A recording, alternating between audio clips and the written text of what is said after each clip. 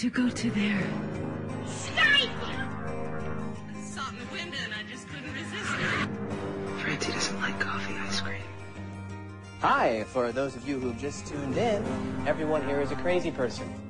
Are we having fun yet? Yes! 30 Helens agree.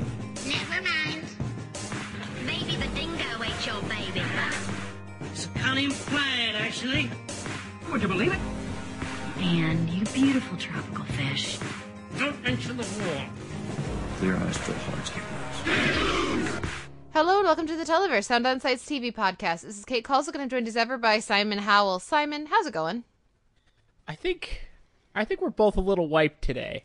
Yeah. I think it's safe to say things are getting hectic. It's also been a hard day for all people who enjoy things. Maybe. I don't know. It's weird. I feel like this is kind of like how can I say this in a non-spoilery way? This was sort of like watching the end of Game of Thrones and being like, and then because that's how I feel about the Hannibal cancellation of like, oh no, but I don't know. I don't know how to feel about this yet. So for those who don't know, Hannibal has been canceled by NBC. It will not be getting picked up for season 4, which was just like a punch to the gut today because I was not expecting to hear either way until much later in the season. Mm-hmm. So that was just like out of nowhere, just like crush your dreams. Because... To be honest, though, I like it better this way. I like that there wasn't the wait of like waiting to find out and then the like I way prefer the like sucker punch approach over the bunheads, like, you know, slow starve you out kind of thing. Oh, this was way better. Way better. Well, and the other reason this is better is that I think I can speak for you, right? We're both pretty secure that somebody's gonna pick this up, right? This really feels to me like a perfect thing for Amazon to pick up. They already streamed the first couple of seasons, but it's a place that people don't think of. They have Transparent, but outside of that, nobody thinks of Amazon as a destination. So that's sort of what I'm anticipating.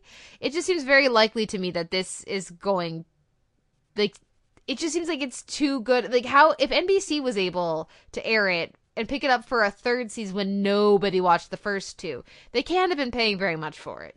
I mean, we can say all the things we want. It may make perfect sense to us for Amazon to pick it up, to be the asshole for a minute. You know, Amazon does have a bunch of shows already. They don't have a lot that are available now, but they have a lot in the pipeline. They've already got Transparent, which I assume will be back later this year. They have The Man in the High Castle, which I think we're all hoping will be really good when it gets its full season. They've got some other stuff down the pike, Woody Allen, and some other shows. We're not remembering that. That's what I'm doing. I know. But I'm just saying they have programming. They may not be out for buying more programming right now. I'm just saying this may be a possibility. The reason I'm saying these things is because, hey, Hannibal got 3 seasons. A Brian Fuller thing got 3 seasons. That's really good. Yeah, and 3 completely uncensored, as far as these things go, seasons of Hannibal, you know, where they really let him do basically whatever he wanted. What we have gotten has been tremendous. So I really hope we're getting more, because I think there's a lot more story to tell if they want to. And it just sort of, I've just come to the point where I just kind of take it for granted because they make it on such a shoestring and because it's so damn good and because pretty much all of the people agree who the people for whom it is a show that they can watch, that they don't have a problem with. We pretty much all agree that it's an amazing show. So I was enjoying basically Todd Vanderwerf, friend of the show, was tweeting out, "Gather around, children. Let me tell you about that time that HBO canceled Deadwood." And it broke me. So it feels very much like one of those where you're like, but this show's amazing. Why would you cancel it? Right. But yeah, if it does only get 3 seasons, it's had 2 tremendous seasons, and so far 3 episodes that I've thought have been really great. So I've no qualms or no doubts that it's going to end very well, because that seems like the kind of thing that Fuller would do, is make sure he ends it in a way that if it doesn't get picked up, it can be satisfying. But yeah, if nothing else, really good show for 3 seasons. I'm already anticipating if Fuller has any inkling that maybe this is the end, I'm pretty sure he's just going to go hog wild with it, and I already kind of can't wait. Yeah, that's true. Like, what could come from this being the end of the show is if they can't, they're working on various deals right now, but if nothing comes together, they should theoretically know that before they finish the show. So yeah, that would, I'm assuming, affect things quite a bit. But anyways, that is our TV news for this week. I also want to mention, of course, I stumbled across, there's this group called the London TV Club. They're on Twitter at LDN TV Club, London TV Club, who get together in North London and at a pub and talk about TV and stuff. And they put out a post of their 6 favorite podcasts, TV podcasts, and we're number 1. Simon, we're number 1. What? Yes. And you know who else is on there? This Is Our Design, which I'm obviously rather partial to, being a co-host of it. But Kumail Nanjiani's X-Files Files, the Gilmore Guys podcast, the Volta, like, these are really amazing podcasts. So anybody who wants to put the television in the same breath as the X-Files Files, which I've been rabidly listening to for the past 2 weeks, I'm almost caught up with it. That just is a wonderful, very kind thing. So thank you, London TV Club. And if there are any other, that's the sound of one hand clapping for those curious. Sorry, Bart I'm trying to make it louder, but my hand's really weak right now from holding this heavy microphone. But this one's a little better. If we have any other listeners in London who are looking for people to hang out with once a month to talk about TV, check out at London TV Club, LDN TV Club. So, or LondonTVClub.com, same, abbreviation. But yeah, so that was a fun little thing. By the way, London TV Club, if you ever feel like, flying us to London, we will beyond airfare, free of charge, appear at your TV club and talk to you about. You will? Yeah, and talk to you about anything, not just television. We will talk about anything. So you generous. Can provide a list. You can provide a list of topics if you want. I think we can. We haven't discussed this yet, but I think we can buy our own pints, right? We can handle that? So we can. Okay. We can get if they're gonna fly us to London, I think we can get around. Okay. That seems like that's fair. But no, anyway, so that was cool. And also cool is that this week we're talking Babylon 5 in the DVD shelf. Happy to have Ron Kaiser from the AV Club on the podcast to help us talk about it, because this is a show that I really enjoyed. It was one of the first sci-fi shows that I watched pretty religiously growing up in middle school and high school. So that was a lot of fun. That's coming at the end of the podcast.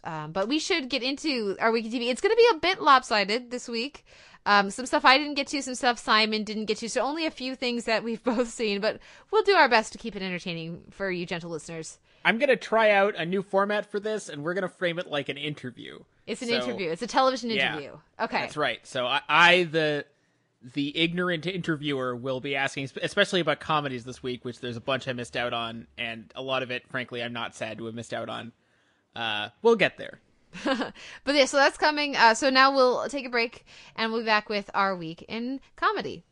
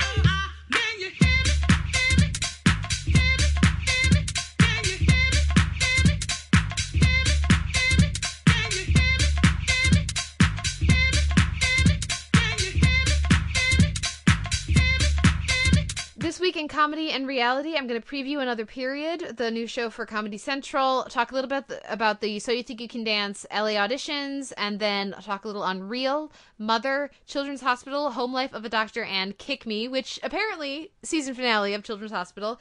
We didn't talk about last week, but I wanted to mention that as well, so that's why we have the 2 episodes this week. Then the Ballers pilot, the Brink pilot, and then we'll talk a little bit about Catastrophe Season 1, which is a UK show that just got added to Amazon that we both have seen. Yay! So, you said there's a new format here this week that we're trying out. This is the first time hearing of it, but I'm excited. So why don't you take over? And the first show that we're talking about is Another Period, which is starting on Comedy Central this week. Okay, Another Period. You first told me about this show, I think pretty much as soon as you learned it existed, about a month and a half ago or so. Why did you care about this show existing? I cared about the show existing because I was very excited about the cast. This is from Natasha Leggero and Ricky Lindholm, who are 2 comedians that I very much appreciate. I really liked Ricky Lindholm last year on Garfunkel and Oates, and actually there are certain segments of Garfunkel and Oates that, as I think back on them, are increasingly affecting to me, like their the "You Are Such a Loser" song and stuff. And the way they did it on the show, too. Not just the song, but the way they executed. There's been a few things about that show. I mean, I enjoyed it while it was on, but certain segments have stuck with me a lot more than I would have anticipated. So I was looking forward to it just for them. Also, the premise is it's these 2 girls. It's set in the turn of the 20th century, I want to say. Turn of the 20th century. I could be wrong about that. And it's about these 2 young women, I guess, but they're 35, who are heiresses to this well-to-do family. It's very much a sort of a parody of a Downton Abbey kind of upstairs downstairs thing. And so that combination of those comedic voices with this, anything that wants to have some fun with Downton Abbey, I am all on board for. I don't know. People who've been listening to the podcast for a while will likely remember our Spotlight of Shame we did on it in season, I want to say 2, right? Or did we make it to season 3? Yeah, we were calling Downton Abbey superlatively shitty way before a lot of other people were calling it superlatively shitty. Yeah, we're Downton Abbey hating hipsters because we were doing it before it was cool. Yeah, exactly, and better. Yeah. So anyway, so I was looking forward for that. I've seen the first 2, and this is a real disappointment to me. I didn't think it was very funny, despite having a fantastic cast and doing some things that really were quite fun.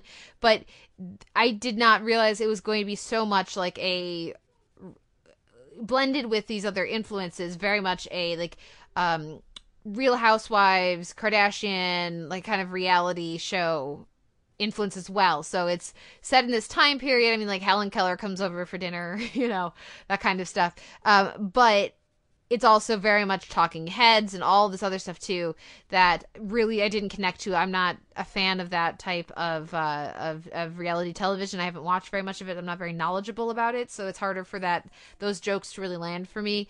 And there's just some other stuff in the second episode. I mean, I have trouble and I would need to rewatch the second episode to have too much of a thesis on this. But the second episode has an extended sequence where a male character gets raped, and it's supposed to be hilarious and funny.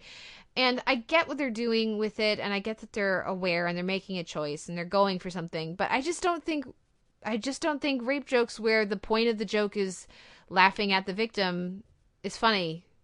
And so that just really turned me off of the second episode, despite the ways that they tried to reference back and call back to it and ended up making fun of the culture surrounding victims and what happens to victims. The fact that they made so much of that episode and the early part of it just oh, it's hilarious because it's a guy. And if you reverse the genders, we'd be horrified. But especially when there are still so many people who think it's physically impossible for a man to be raped, and it's such a topic that it comes up so rarely in our cultural conversation. That's just, for me, and again, if there was other stuff that was so funny that I was laughing constantly, it would have been this is a risky show, and it may be offensive, but it also does things. That's what I would be saying. But for me, I wasn't laughing enough for me to be willing to, or be interested in experimenting with the show beyond that and seeing what they would do next. Other people will not have that problem, but for me, that definitely turned me off. But I'm sure other people will like the show. Michael Ian Black is having a lot of fun as the head butler. He's pretty delightful. Christina Hendricks shows up as Chair. She gets renamed Chair by Ricky Lindholm because she's a servant. So she doesn't get to be Celine anymore, something like that. In a rather delightful sequence. There is some really good stuff in here, but just as a whole, it didn't come together for me in the way I was hoping. And I think that difference in tone and in influence from, I think, my expectations, or when I was hearing about it, I think I probably shot myself in the foot with this one a bit, building up expectations and hopes for it. I also, and not having seen this, I feel like if you're on Comedy Central and you're it's a stacked lineup as it is for original programming, and B, if you're gonna attempt a reality show parody homage of any kind, like, you're coming right after Kroll Show, exactly. So yeah, you'd best come heavy. Yeah. And again, maybe there's a lot of, maybe that's on that level. I just don't have the background or the basis. I don't have the vocabulary for this type of reality show. I don't watch a lot of the kind of reality shows that Kroll Show parodied, but I was a lot more familiar with that stuff. So I was that was much more accessible to me. So that's where I'm at with Another Period. I really do appreciate and respect the comedic voices or their other work. I've appreciated those writers in other ventures, but just for me, this did not come together in a way that I was hoping, and I probably will not be keeping up with the show. Are you expecting to watch to check this one out? Because I know other people are more positive on it than I am. We'll see. I feel like a lot of the Comedy Central shows have sort of started off shaky, especially the pilots, and then have tended to get a lot better. They don't have any original shows I don't at least find quasi interesting. I didn't even like Big Time in Hollywood, Florida, but I at least appreciated that it did its thing in a very committed way. So I would be surprised if it didn't improve somewhat, but I'm gonna have to keep my ear to the ground. Yeah, and again, if they pivot and they steer more into the the Michael Ian Black corner of the show over some of these other elements, that would likely be more successful for me, for my particular type of humor and sense of humor. But yeah, I look forward to hearing what other people have to say. For me, there's too much other shows. Like I still have to watch Cucumber and Banana, guys. So that's what I'll go to next. The next show is the So You Think You Can Dance LA auditions. And I guess you're interviewing me still. So what? Oh, right. Yeah. What's sorry. your question? It's been like 10 minutes, and I've already totally dropped the ball on this conceit that I just made up. So You Think You Can Dance? I hear there have been some rather good dancing parts that have been happening. Yes, there have been some rather good dancing parts that have been happening, and there were some ridiculous auditions this week in LA, just like insane, both on the stage side and the street side. Yaya from last season is back, and she killed it, man. She crushed it. She was even better this year than she was last year, because along with the crump elements, there were these animation, like these little tiny isolations and ticks that were just amazing. And she does this thing where she combines this energy and this fierceness, that she's this tiny, like 21, 22-year-old, something like that, from the Czech Republic. But she has such energy and such isolation. She's able to really hit these movements. And she combines that sort of intensity with this lighthearted humor that comes through as well. It's just, it's great. She's fabulous. And her audition, she killed it. There was an amazing ballet dancer who just it's just one of those things where you look at him and you're just like, how thighs that big, and then a normal looking knee, and then calves that big. And then he just, I swear he levitated at one point. He just, floating, just leaping, and, just in midair, just that slight freeze. And then it's when you see somebody do, a jeté or a leap, and they start slowing down on the way up still, Mm-hmm. That's how controlled they are. The extension, it feels like they hover for a moment. Oh, gorgeous, gorgeous, gorgeous dancer. One of those times where the judges are, Paula is sitting there talking about how she's got goosebumps, and I'm just like, yeah, I was ready to just start crying. It was so beautiful. I'm probably overhyping this for you, but for me, that was the experience I was having watching this guy do his audition. And I also know that there's no way, I mean, it's very likely that he will not have a better moment than that on the show, because there's no way that they're going to actually pair him with somebody and have him do ballet again. There's not going to be another ballet dancer who's good enough, probably, to go with him, especially if they wanted to be a female partner. So he will likely not get the opportunity to really shine like that until he has another solo. But it was remarkable. There was some very good b-boys. There was the Latin ballroom. Actually, I think he did the jive. There's a ballroom dancer who was tremendous, just so light on his feet, just insane. I don't know. Do you remember Lindsay and Whitney from a few years back? The two Latin dancers. Yes, I do. The partner who helped Lindsay audition came back because he was too young at that point, and then he went on his mission trip for 2 years, and so then now he was finally able to come on, and he killed it. He did a really good job. So there were just some fantastic auditions. There was another ballet dancer who's just insane flexibility. You know the thing where like the one foot is straight down and the other foot is straight up, and their body is off like at a 90-degree angle? Mm-hmm. Yeah, he did that, and then he put his body up. Yeah, cool. Yeah, it's just like ridiculous, and just again, constant strength and control and flexibility, and the lines that you can create when you have all of these things. It's just remarkable. So seriously, if you have any appreciation or respect for dance or athleticism or just something cool that you can't believe someone can do it, check out the auditions from this past week on So You Think You Can Dance, because there were at the it's just like 1, 2, 3 for the first handful are amazing, and then the ones at the very end of the 2-hour episode are also tremendous. So damn well done this last week's audition. I'm still not sold on the judges. I still really don't like Jason Derulo. I still don't like the format, but damn, these were good auditions. Well, that's good to hear. What's up next? Up next is Unreal, and I gotta, of course, eat a giant serving of humble pie and eat some crow here, because last week I talked about how I didn't have too hard of a time with the show's morality or the ethics.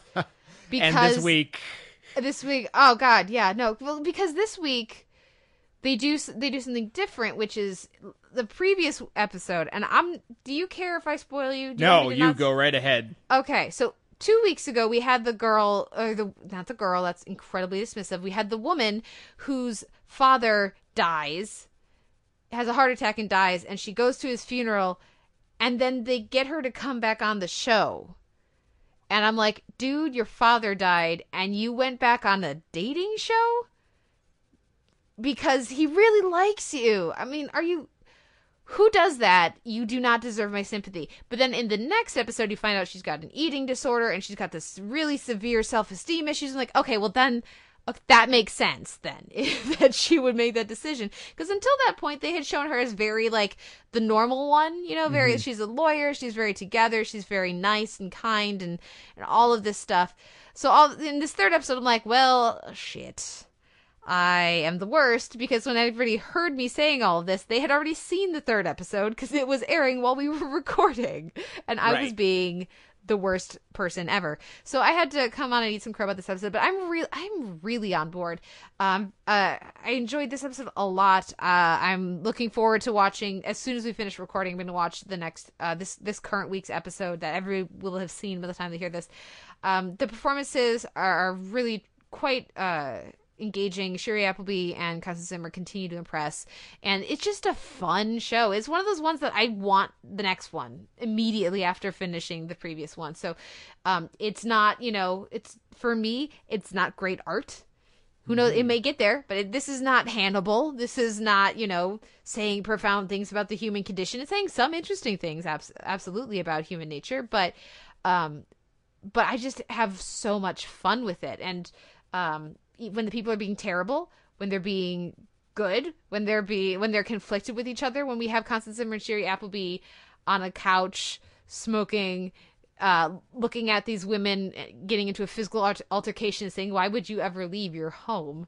It's so dark, but it's also, there's a warmth to it because of those two performers that really makes it work. It's just, I'm having a lot of fun with Unreal. This past week we met Sherry Appleby's, her character's mom and her dad, and that gave a lot of more depth to that character as well and where she's coming from. Thought it worked very well, and I'm not interested as much in the sort of the love triangles that they're setting up for our main character, but again, if it continues to be this much fun, I'm on board all season. Does this make a little more sense for you about why? Not really in the abstract, no. I mean, okay. I'm still thinking about that pilot, which still kind of feels like someone took some rough sandpaper to like the back of my knee for a while. You know, like one of those spots no one ever really gets. And just like, so it just can't really got in toughen up? there. Yeah. Yeah, I don't know. I really don't see the appeal yet. I my plan was to watch more of it this week. My plan was defeated due to various purposes, like Babylon 5. But I trust you.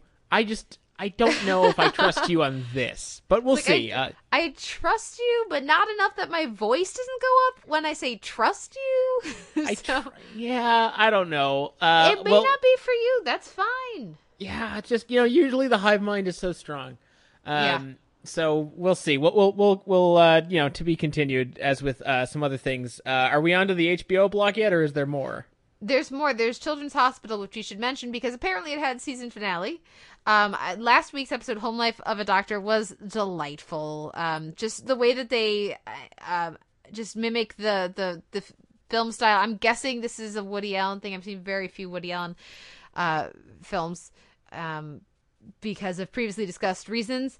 But it felt very familiar, the thing where we follow him home and he's talking to the camera and it's this very Jewish family and he's talking over one another. And the way that it climaxes with Ken Marino saying, and the thing, and I can't, and I can't, is fabulous.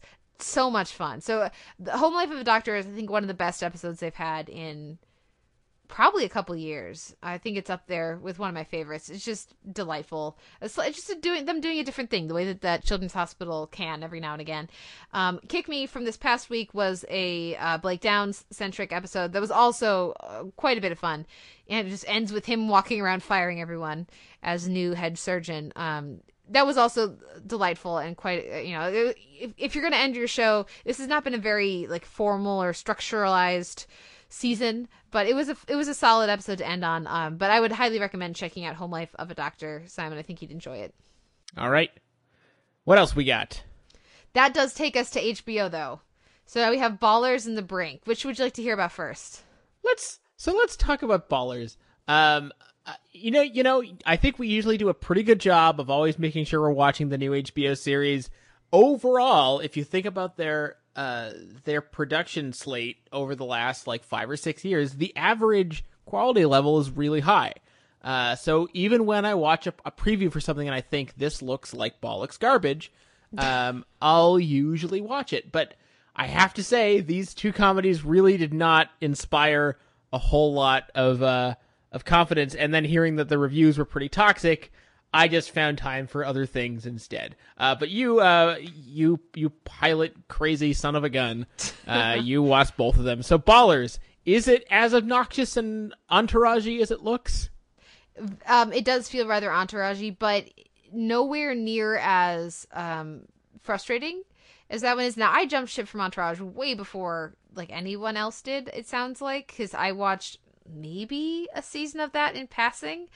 I have probably seen about a season's worth of that, but it was never a me show. That was never one that I was interested in, for, I think, what have become obvious reasons. What everybody says about Entourage is how I felt about Entourage pretty early on. This one, the people that are your main characters have actual problems. And so watching them deal with that, and I think it also helps the knowledge of how much the NFL chews people up and spits them out. And they're these athletes who have spent their whole life trying to be a professional football player, and they make it, and then anything goes wrong. Some of it, of their own design, but all, just the wrong hit in one game and you're done, and you have no preparation for any other thing in the world because you've spent all your time trying to be a football player. And then what do? Because hopefully you're going to be alive for at least another 40 years, and you're going to need some money. So the way that these characters, I think they do a pretty good job of fleshing them out. That being said, I wasn't laughing. And it was only towards the end of the pilot when they let Dwayne Johnson, The Rock, have a more dramatic scene where he just like straight talks a guy.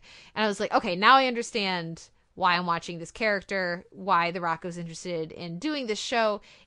If it's going to be that, and it's more of a dramedy, like a half-hour drama kind of thing, that's much more interesting to me than, and like actually taking a look at what these characters' lives are, because it's not, what I was seeing was not very funny, but it was interesting. So I don't know which way they're going to go with it. And the people who are giving it a harder time than I am have seen more episodes. I've only seen the first episode.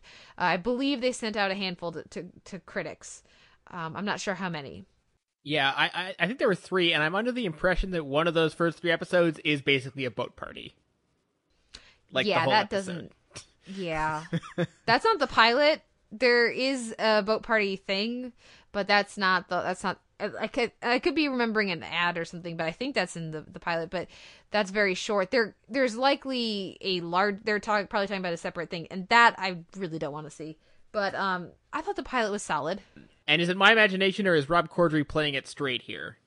He is. Well, I mean, he's playing.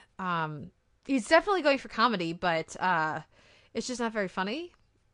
And so he's the kind of pathetic figure, who, or at least he's like he's trying to be cool, but he's not, it's like a try hard wannabe kind of person. He plays, the main character, The Rock's, boss. He's not a particularly good person or interesting person. So far he's not that funny, but I mean, Rob Corddry is very talented. I was just talking about, how much I love Children's Right. Hospital. So, but that could go somewhere interesting, or it could not. I think that's going to come down to the writing. Right. Well, let's give Corddry a break. He has to go to work with The Rock every day. I don't know. The Rock seems pretty cool. And No. he's super He seems talented. He seems great. I just mean, you have to look at The Rock every day and just be like, come on, dude. I'm not that. I will never, ever, ever be that. Yep, Yeah. fair enough. I could work my Touché. whole life and I will never be half of that. Next up is The Brink. This one was much less successful for me. I had almost no hopes for this one, but it exceeded my expectations, because my expectations were really low, and my expectations did not take into account the fact that Jack Black is ridiculously charming. In the right role, he's amazing. And I think he really makes anything that works about this pilot, for me, comes down to Jack Black's performance. And I'm not interested in most of the other characters that we've seen, and I think most of them are not interesting or funny. But he's just got this sort of, I would compare it to like Bernie, like how he's just like has a smile on his face, and just he's like doing this stuff, and it's stupid or it's dangerous, but there's just a little bit of the crazy eyes, a little bit of that slight bit of manic energy and enthusiasm that really carries you through. Now Bernie's a much more nuanced and interesting performance, and much better written, but he's still he's an incredibly watchable presence. I really enjoy Jack Black, and I think that this could be a lot more fun than I anticipated. But then again, I also watched the ads and went, no, Can Veep never leave. So there's that. Have you ever watched 1941? I have not. The Steven Spielberg flop from the early 80s? Yeah, with Dan Aykroyd, yeah. And many, many other people. Yeah, I get a 1941 vibe from the trailers for this, and it reminds me that there are very few things I find less appealing than shitty satire. It's like if you screw up satire, it's the worst. So, yeah, if that's what they've done, and it kind of seems like they probably have, I don't know if I'm going to be able to watch on the back of one good performance. Yeah, I'm not interested in any political statements or satire or any of that stuff because other people have done it and done it better and done it way funnier and done it more interestingly. Like, there's no comparison. Then to me it comes down to characters and if I'm laughing. And I wasn't really laughing, but I did enjoy spending the time with Jack Black. So, yeah, that sounds about right. I don't know if I will make time for... I'm probably more likely to make time for The Brink than Ballers, just on the strength of that performance. These are ones that I'm more likely to, like, let build up on my DVR and then spend an afternoon and like see if they go somewhere interesting, because I feel like they would binge better. You know, the energy of the one could lead into the next in a much more satisfying way than waiting week to week. But certainly neither of them are anywhere near Silicon Valley and Veep. So it's definitely a step down. But for me, these pilots, again, I haven't seen beyond the pilots, are more successful than I'm hearing other people say. Congratulations, you are passable. Pretty much. Let's go on to our next show, though, and you're going to talk for a while because we've both seen some of Catastrophe. I've seen the full 6-episode season. How much have you seen, Simon? And what did you think? I've seen exactly what I had time for, which was 3 episodes. I could have absolutely watched the pilots for The Brink or Ballers, but having watched one Catastrophe, I was like, I really want to cram in 2 more of these before we get to the podcast, and I can't. The last time that happened with a new comedy, was probably last year. So interesting. And there have been some good comedies this year. Yeah, but none that I had access to more episodes immediately.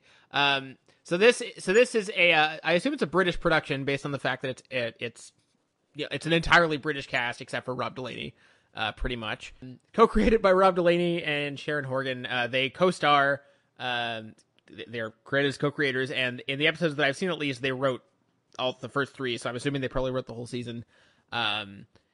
This is a reminder that, like, especially you watch so many shitty network comedies that are, let's get some vaguely likable people in this, like, half-assed premise, and let's see if it works, maybe?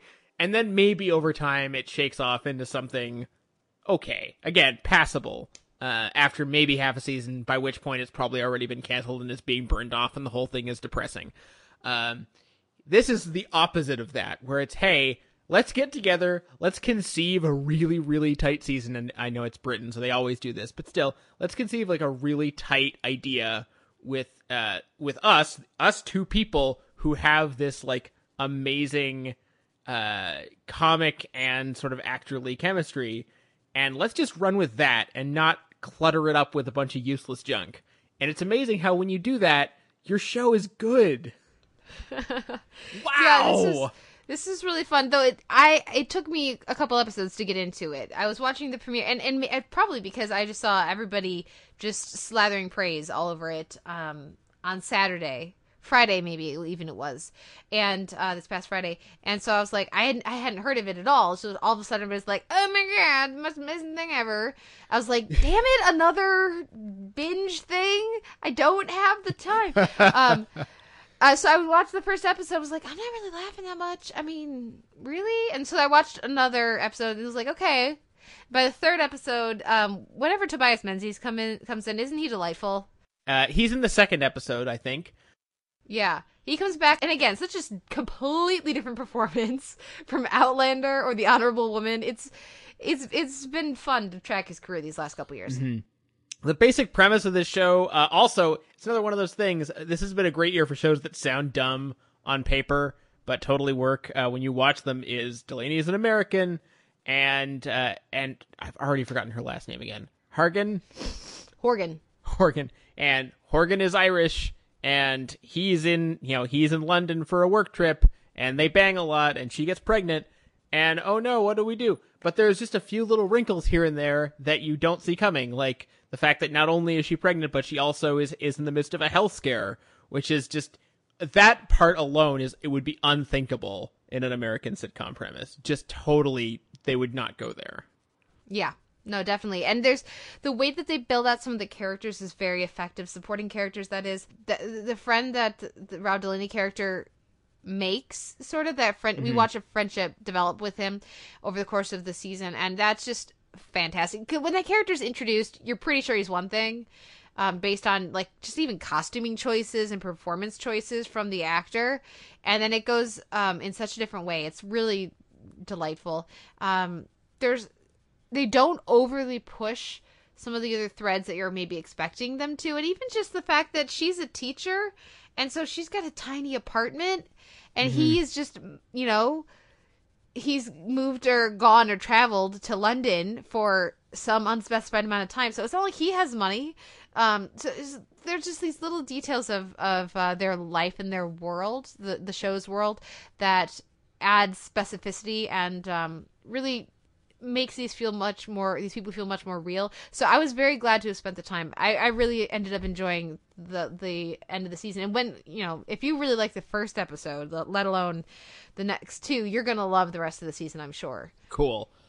It kind of, a few quick things. It kind of gave me a genteel You're the Worst vibe, except it's sort of in reverse, where instead of, you know, the main characters are awful and everyone else is cool, it's more like they're pretty all right, and there's a lot of people around them who are quite terrible for the most part.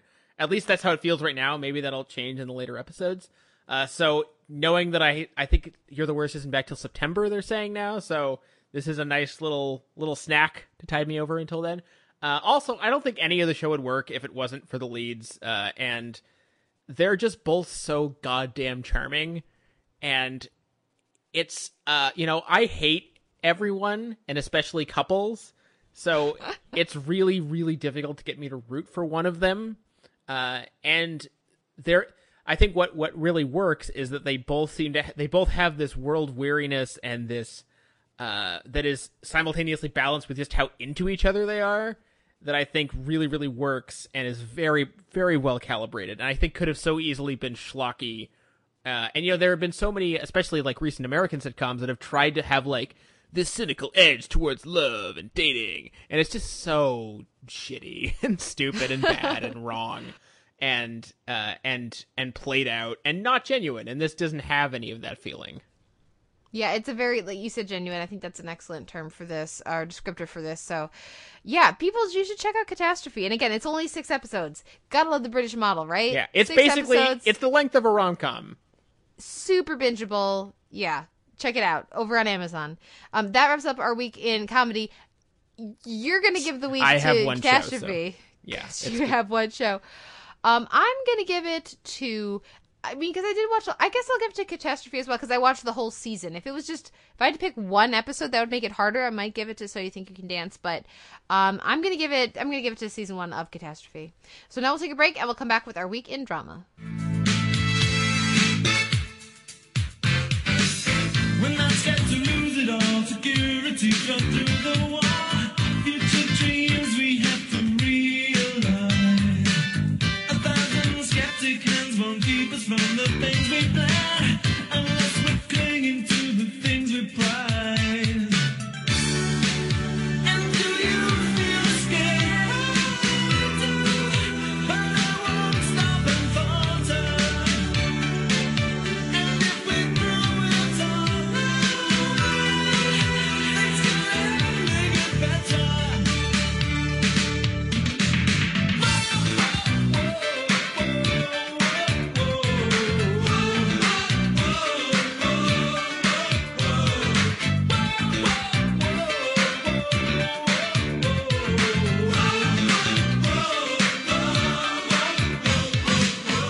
This week in drama, I'm going to talk a little bit about the Deutschland 83 premiere, Quantum Jump, and the Astronaut Wives Club pilot, and then Halt and Catch Fire, seasons 2, episode 1 through 4. Meant to talk about it last week. We talked about on the podcast how we were watching it last week, but then didn't actually remember to discuss it on the podcast. Our bad. And then we'll both talk about the True Detective premiere. So, questions. What do you have for me? Deutschland 83. Questions. Okay, so from what little I've heard about the show, it kind of seems like it's the Americans except in Germany. Is that like a really a glib way of putting this, or is that kind of accurate? It is, and it's not at all. So it's one of those. It's like the Americans in that it's a spy drama. there's definitely intrigue. It's set during the Cold War. It has a person from East Germany who goes over to West Germany to spy for his country, basically. And there is definitely strong threads of socialism versus, in the Cold War version of that, versus capitalism, and the East and West thread is very strong. So that's definitely something connecting the Americans and Deutschland 83. But there's none of that. It's not like they have this other life. That's not like the character in the premiere that we're going to be, the main character we're following, ends up working undercover in West Germany. But his entire life is in East Germany. So it's like, it would be like if it was the Americans where they have just landed and they don't have this whole world. They don't have the kids. They haven't built up these friendships. So there are, in some ways it's very similar. In other ways, it's not at all. Okay. And I'm assuming also based on the fact that it starts in 83, that we're looking at a more compressed timeline ultimately. I would assume, who knows though, because I'm not sure how slowly they will progress the timeline, but it begins with the Evil Empire speech that we saw at the end of season 3 of The Americans. So that's what pushes. That's kind of cool. Yeah, that's what pushes the action here. So it is a neat kind of, the way that, The Americans ends, and if people are itching for more Cold War drama, well, right when that ends, this one picks up. The performances are good. This is airing on Sundance TV over here. This is a German series that has been subtitled in English for American viewers. I think it's very well made. It's nowhere near The Americans for me as far as shot compositions and storytelling through character and all that, but it's a premiere, it's a pilot, it's the first episode. They do a good job. The characters I'm invested in them enough for a first episode, and it's stylish enough. That's harsh. It is stylish.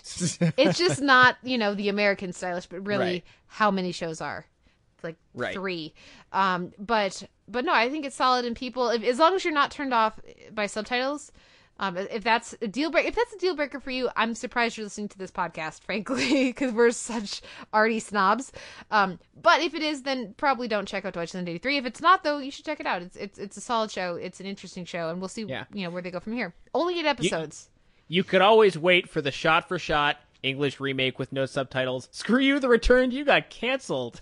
Yeah. Anyway, let's move on to our next show, though. Astronaut Wives Club on ABC. And this is theoretically only 10 episodes. They say it's a mini-series event or a limited series event. It's not going to come back. And they're going to cover the whole space race flights. It's Mercury, right? The Mercury astronauts. So they're going to cover, 10 years of time or something over the course of these episodes. Yeah. I could be wrong on that. Don't quote me on that. But that's... I think they're not planning on there ever being a season 2 of this. I thought the pilot was solid. I liked some of the performers. I liked it more than I expected to, because I don't know how much it's getting talked about other places. But again, I only saw the pilot. Maybe if you watched more, it's less interesting, and that's why it's not getting covered as much. I do think there's some interesting performances and some fun details. I like that we're following. It's about the wives. I mean, if you want to watch a story about the pilots, go watch The Right Stuff, or go watch From Here to the Moon. There's lots of... There are at least 2 fantastic versions of this story about the men. It's nice to see the other half of the equation as far as their families and the rest of their lives go. So I think that's a solid premise. And the fact that they're not stretching it, that they can just kind of burn through plot because they're only expecting to do 10 episodes, I think is encouraging as well. But it's not appointment TV for me. This is one that if I set my DVR, if I remember to set up a series recording, I'll probably keep up with it. But if I don't, it will fall through the cracks, and I will, at the end of the year, go, oh yeah, that's right, that was the thing. I was going to keep up with that. Oh well. And I won't feel too sad about it. That's sort of where I'm at with it. If you like period shows, there's some pretty costumes and and hair and makeup and all that too. It's nice to see Yvonne Strahovski on my TV. It's nice to see some of these other actresses as well. But nothing to make me recommend that people run out and see it. Go see Catastrophe way before you watch the Astronauts Wives Club. All right. What do we got up next? Halt and Catch Fire season 2, and you know what I was just saying? Run. Don't walk. to *Halt and Catch Fire* season 2. It's like it's like they reached into my brain and said, what are things that Kate likes? What are the things she's least interested in about season 1 of *Halt and Catch Fire*? Oh, it's a mysterious, brooding man who is so deep and conflicted and has secrets.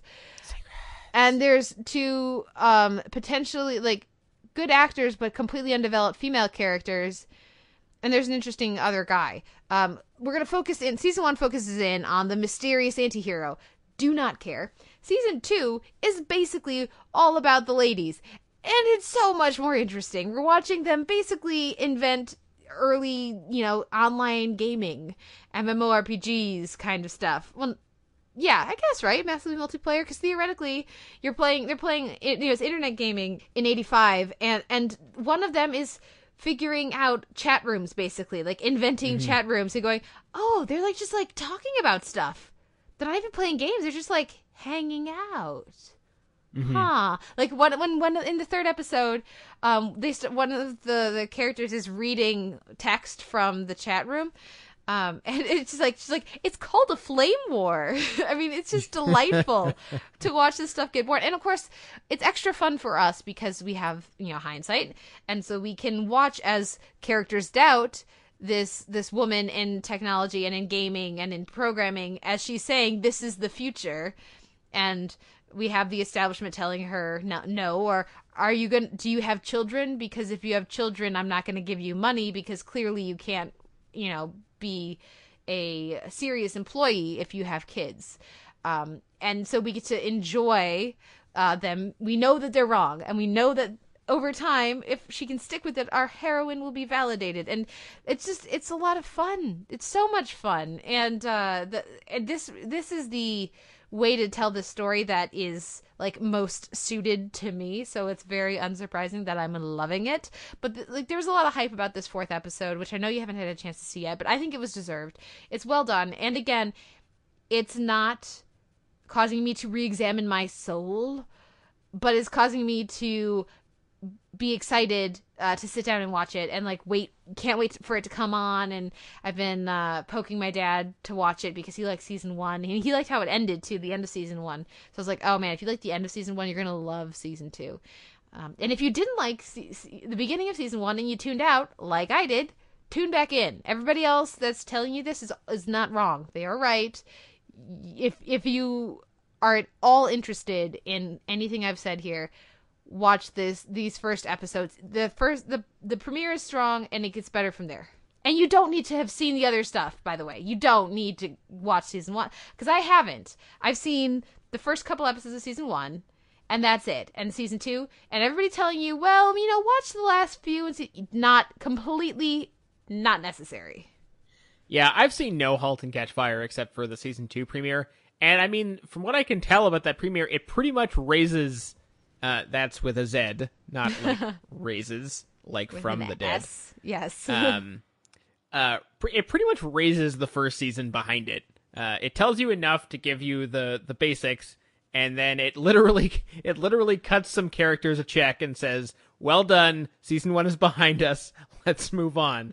And then it sort of goes flying with these other characters who I am under the impression kind of got sidelined for a good bit of season 1. And I mean, talk about your pleasure centers. I mean, this is a show with I forget who made the Kim Gordon comparison, but I'm just going to run with it, with a Kim Gordon-esque, like punky coder who hangs out in parking lots and like steals computer equipment while Husker Du plays in the background. Like, I'm not going to not watch that, obviously. Yeah, it's just, again, it's fun, and it captures that energy. It captures the energy of being on the brink of something new, and knowing that it's meaningful, and knowing that it should be big, but not knowing if you're going to be the one to make it happen. And sometimes when you know that this is the next big thing, sometimes you're wrong. And that happened to one of the other characters last season. And so we get to see how that plays off with, these other characters. But the energy of the show, the tone, like, it's not even the tone. It is just purely the energy of it. It's a fun show to watch. And that doesn't mean that everything is happy and everything is good and there's no conflict. It just means that they make it feel satisfying, and like you said, you get to watch some pretty delightful hijinks, and you get to watch how it affects these characters. These are the kind of characters that I want to spend time with. Right. It's not like, I think, because it's on AMC, this is a handy comparison. On Mad Men, they had to find other sources of enjoyment beyond advertising because it's advertising. They had to find other ways for us to be invested in these characters from time to time.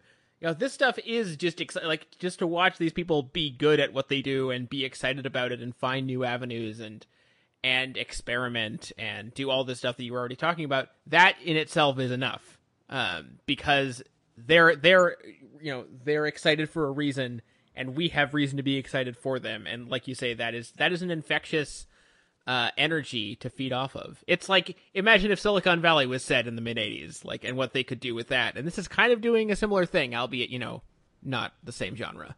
Yeah, but I think that's an excellent comparison, and yeah, people who like Silicon Valley should like this, I would think.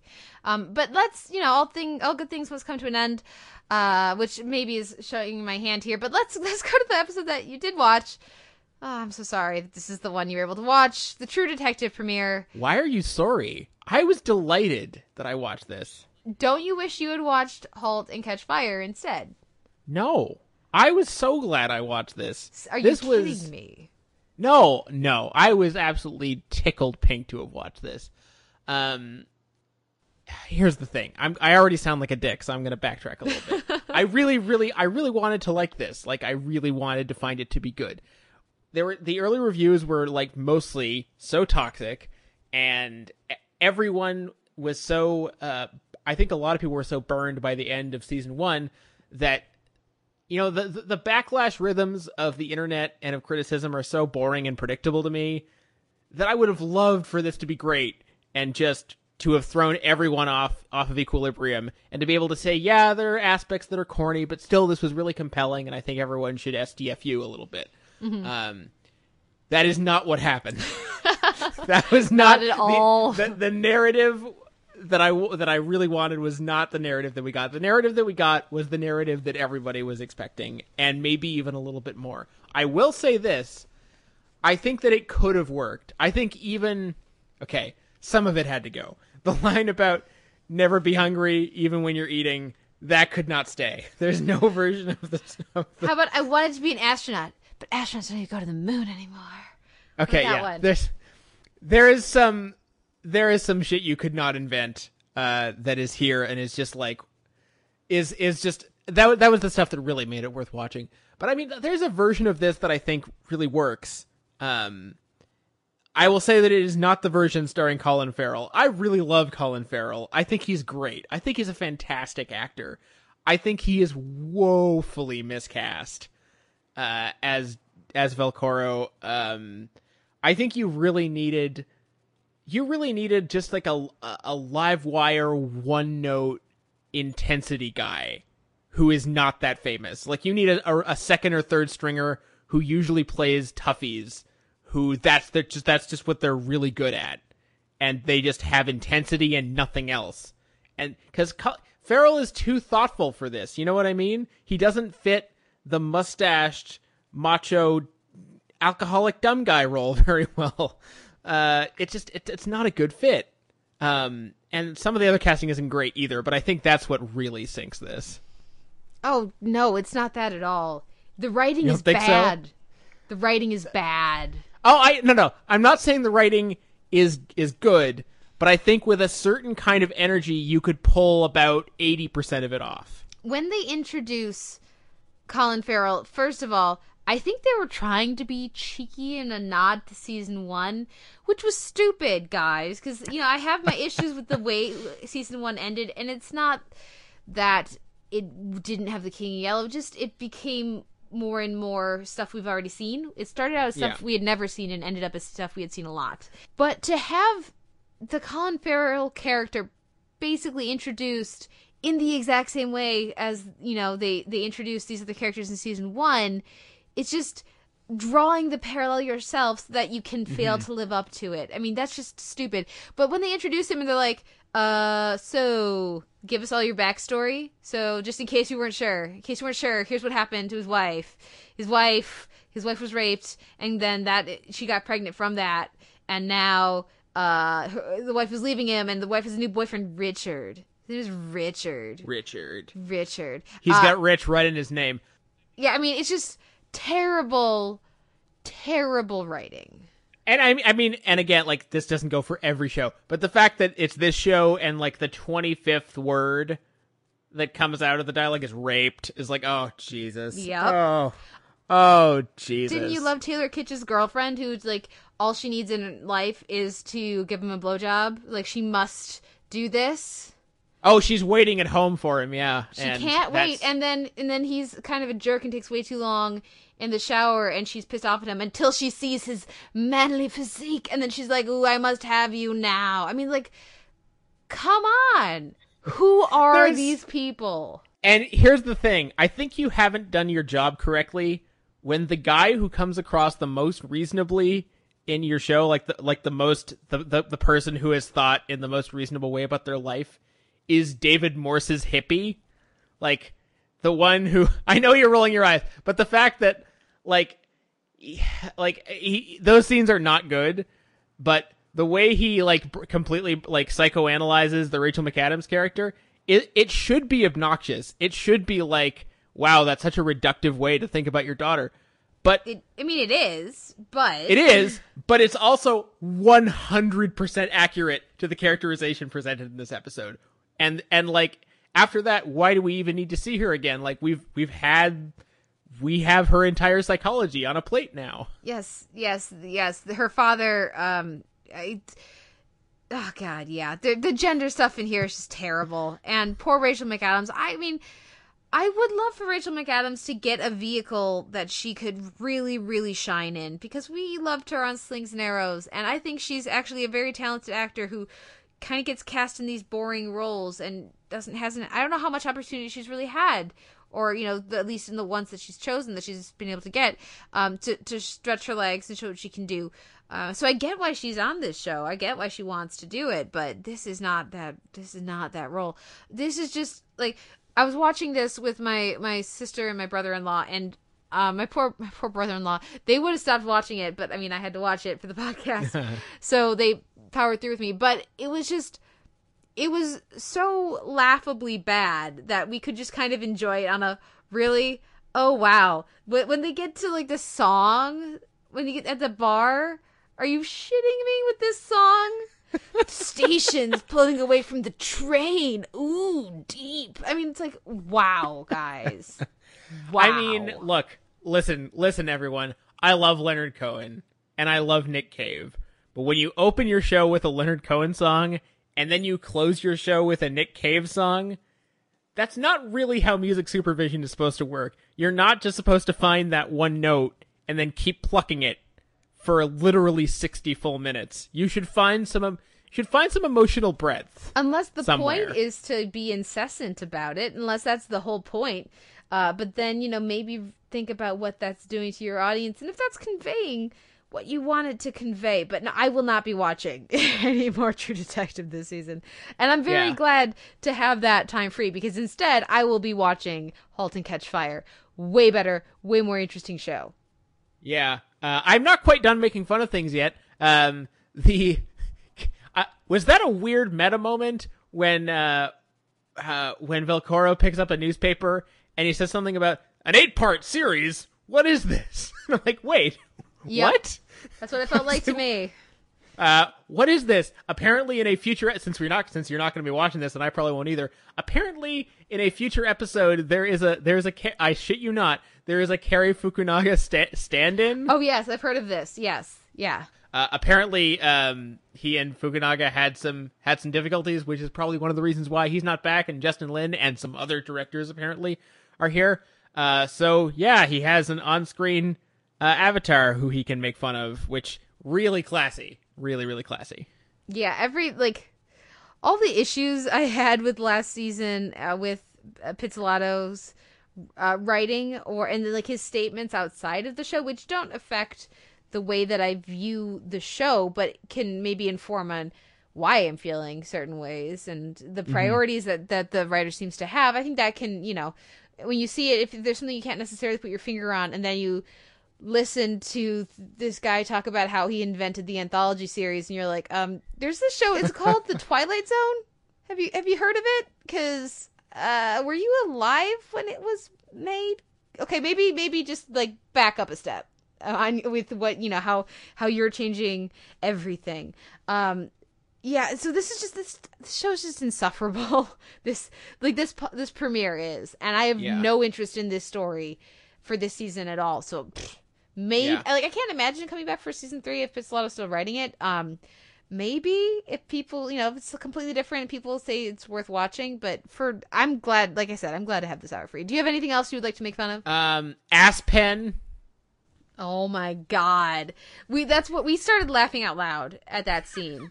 when like he's putting on brass knuckles to talk to a 12-year-old. And we're like, is this a thing that's, oh no, he's just gonna beat the I'm like, are we supposed to care about this person? Because we don't. You have not done the legwork, show. So I'm just laughing at the fact that this is your hero of your show, or anti-hero, or both, or you can't commit to what it is. I just it's just cartoonish. It's just it's trying to be so serious, and then it does stuff like have him beat the crap out of a 12-year-old's dad to teach him a lesson about bullying, and then he says, I'll come back and I'll isn't it I'll kill your, isn't it I'll rape your mom with your dad's head or something like that, or that's a mild version of what he says, something like that. Yeah, it's comically over the top. It's like the sort of character you imagine Will Ferrell playing in a parody of True Detective. Absolutely. Like a blowhard, mustachioed, drunk idiot.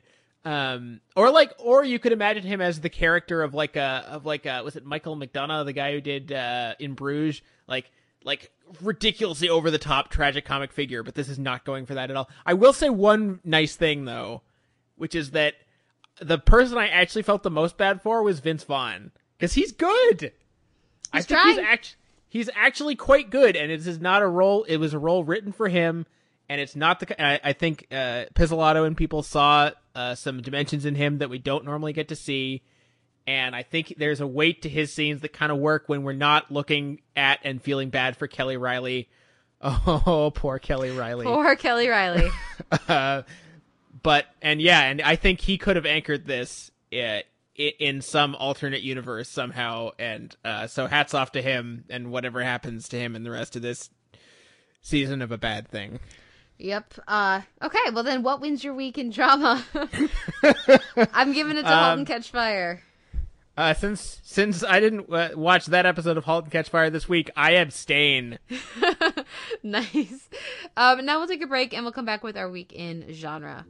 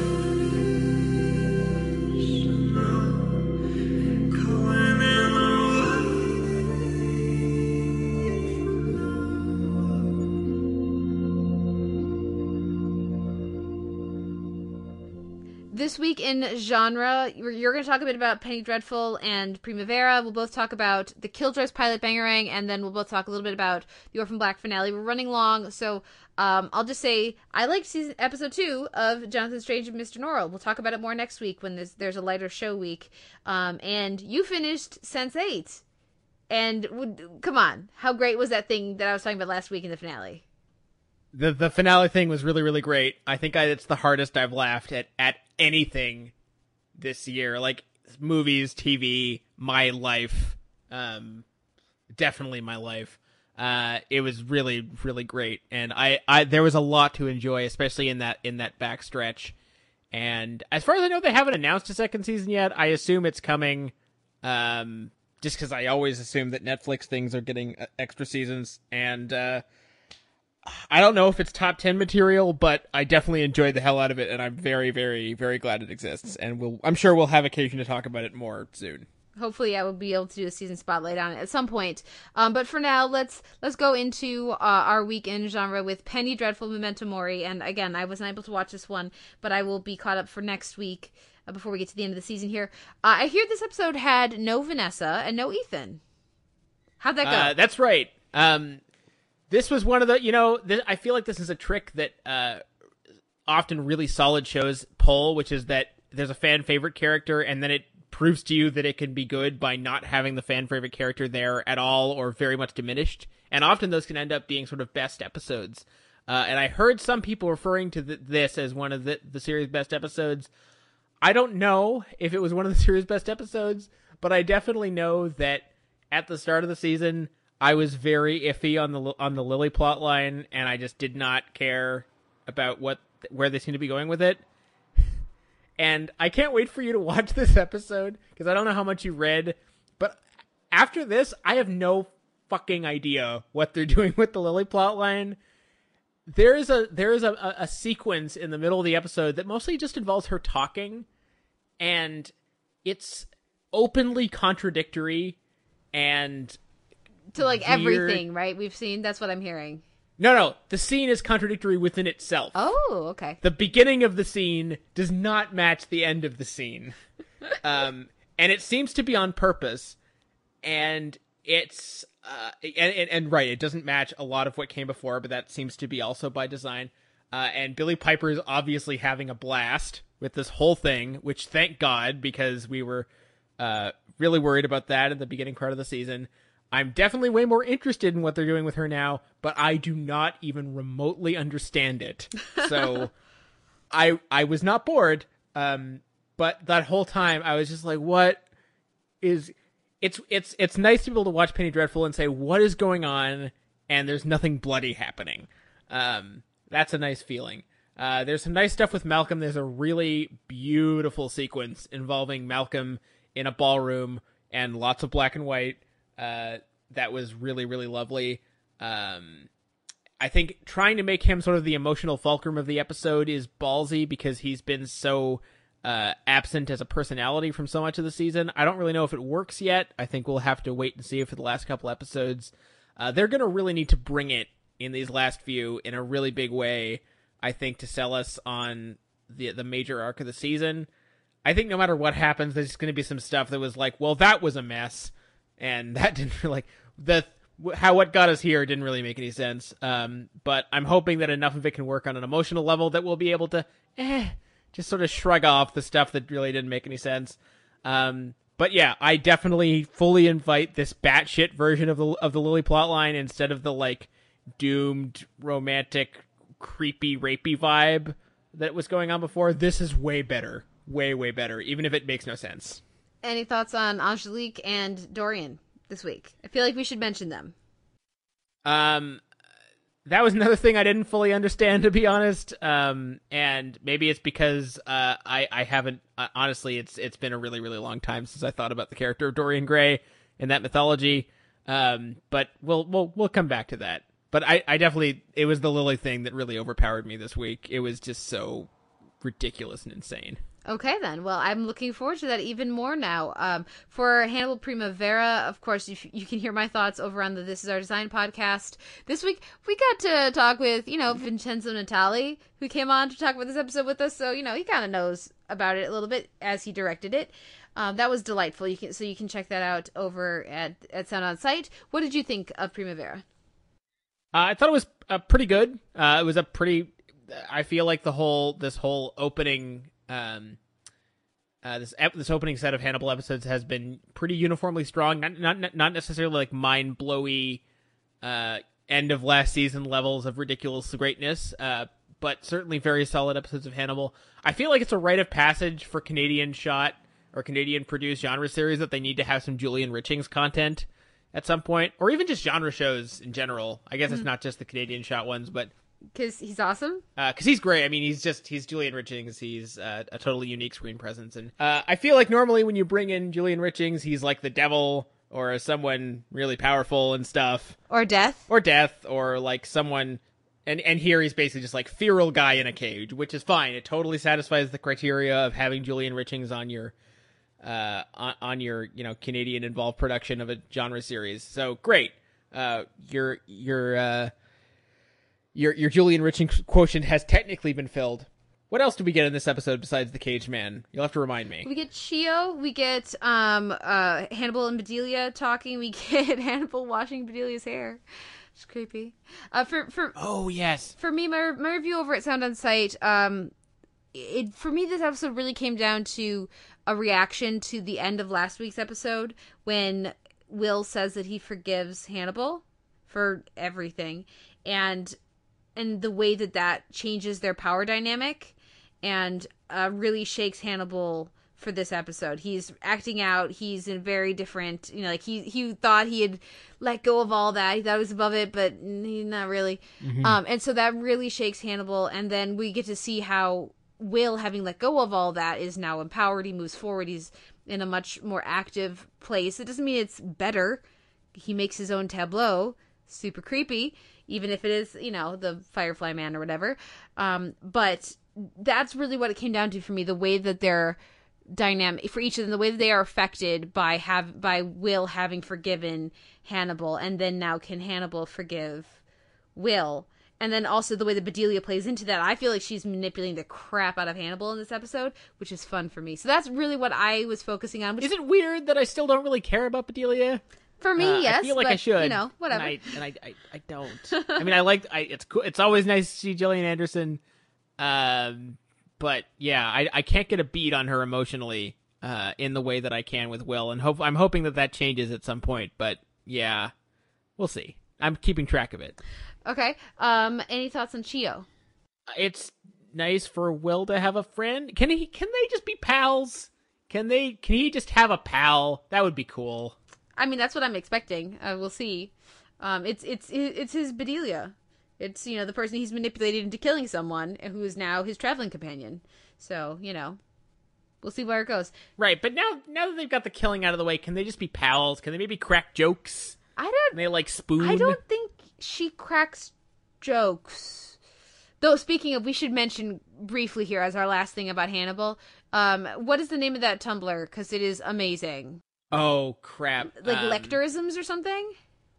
I believe it's called Lecterisms. Basically, a fan of Hannibal. I think they blog about some other stuff as well, but basically they take existing Hannibal gifs and they make it appear as though Hannibal is not talking about eating people. He just really likes to crack insanely corny puns, complete with reaction shots. And I know that sounds really dumb, but it's really, really, really goddamn funny. It's amazing. Yeah. Did you hear the one about the pizza? Can I tell you the one about the pizza? No. Oh, it's okay. It was cheesy anyways. I mean, come on. That's that kind of level of... And, the brilliance is in the selection of the gifts, because Hannibal's always so incredibly pleased with himself, and everybody else, you can just see their soul dying. Right, you can see the anguish. You can see the anguish. It's delightful. You all should check that out. It's wonderful. But let's move on to our next episode here, and that's the Killjoys pilot, Bangarang. This was on Sci-Fi. We checked it out. Bounty hunters in space. Maybe it'll be fun. What did you think? Here's the thing about Killjoys. I don't think it's particularly good, and I probably won't watch any more of it unless, as per usual, I hear that it gets really, really great. But in the Babylon 5 segment, we're literally just about to play for you. I talk about the fact that we don't have enough genre shows that are allowed to be colorful and silly and get really excited about their own world building and not worry about being too brooding. And this could stand to be less brooding and not do any brooding at all, because the brooding parts are really, really dumb. But it is most of those other things that I just said, so I feel like I shouldn't complain too much. Yeah, this one didn't bowl me over, but I think it's fun. And, if I didn't have a bajillion other things to watch, I might stick with it a bit longer. I do like the cast for the most part. I like but don't love the cast. And I think there's I can see ways in which it could become a really reliable, really entertaining show. Just it's not quite at the next level for me. So it's one that I could see turning into like a Blue Skies kind of thing where I tune in here and there when I hear particularly good episodes, hear about particularly good episodes, or just like when I'm looking, I've got an hour and I need to fold some laundry or something. I could see it turning into that kind of show for myself. It feels like it's trying a little too hard at times to be Firefly. And I mean, it's not your fault, Killjoys. You're not Firefly. Most shows aren't Firefly. That's okay. And just because of some of the character types, because Firefly is a show full of types that then become very specific over the course of the series and at different times, and have excellent performances backing them up. So this one, because it's the start of the show and it's very broad, again, very broad types. So a lot of these characters feel very familiar. However, there is a specificity to parts of the world that I very much appreciate. And so, I mean, I can see why people like it. For me, I don't know that I'll be setting the time aside, but it's one that I certainly wouldn't mind. If like there's nothing else on, that's one that I could certainly have fun with. That's where I'm at with Killjoys. I think the biggest black mark against it is that it has a character dynamic established in the first episode that is, if it's not already there, it is immediately destined to be love triangle-y before very long. Yeah. Like, it's not even like you can see it coming. It's telling you, basically, that it's coming, and it's not going to be interesting when it happens. I'm just going to say that now. Yep, I concur. That is the part of the show I am least interested in, and yet the show is definitely going to go there. But let's move on, because, again, we're running super long this week. Let's move on to the Orphan Black finale, History Yet to Be Written. And basically, as you predicted, at the end of the season, all except maybe one of the casters are going to be dead. We've got one. And as I predicted, Mark. Had a feeling Mark would make it out. And so go us for predictions. I was very glad that basically, I wish they had killed Dr. Cody on screen. I really, really wish that had happened, because that would definitely mean the caster was done. This felt like them going, okay, so guys, the caster thing, not our best idea. Let's go back to Neolution, but without Leaky. So that could go somewhere. Just a lot of this season, there's been stuff I've really liked, and they definitely in the middle, towards the end of the season, second half of the season, not all the way to the end, but like, that late middle chunk of the season was one of the strongest chunks of the season, or strongest chunks of the show, I would say, the series. But there's just a lot of things in this finale that I just don't really care about, and the finale does for me share a lot of the season's strengths and weaknesses. So scene around the dinner table, fabulous. Everything else with Allison's drug dealing, we really, really, really didn't need it. Didn't need any of that all season. We could have had Donnie and Helena bond over something else. Or Delphine. The stuff that goes down with Delphine. I still don't know why she and Cosima broke up in, the beginning of the season, and why they were angry at each other about the breakup. Because what they showed us, they shouldn't have been angry. And then here in the finale, they're like, oh, it's the finale, so we need Cosima to all of a sudden be cool with Delphine, even though she's acted like a giant creep.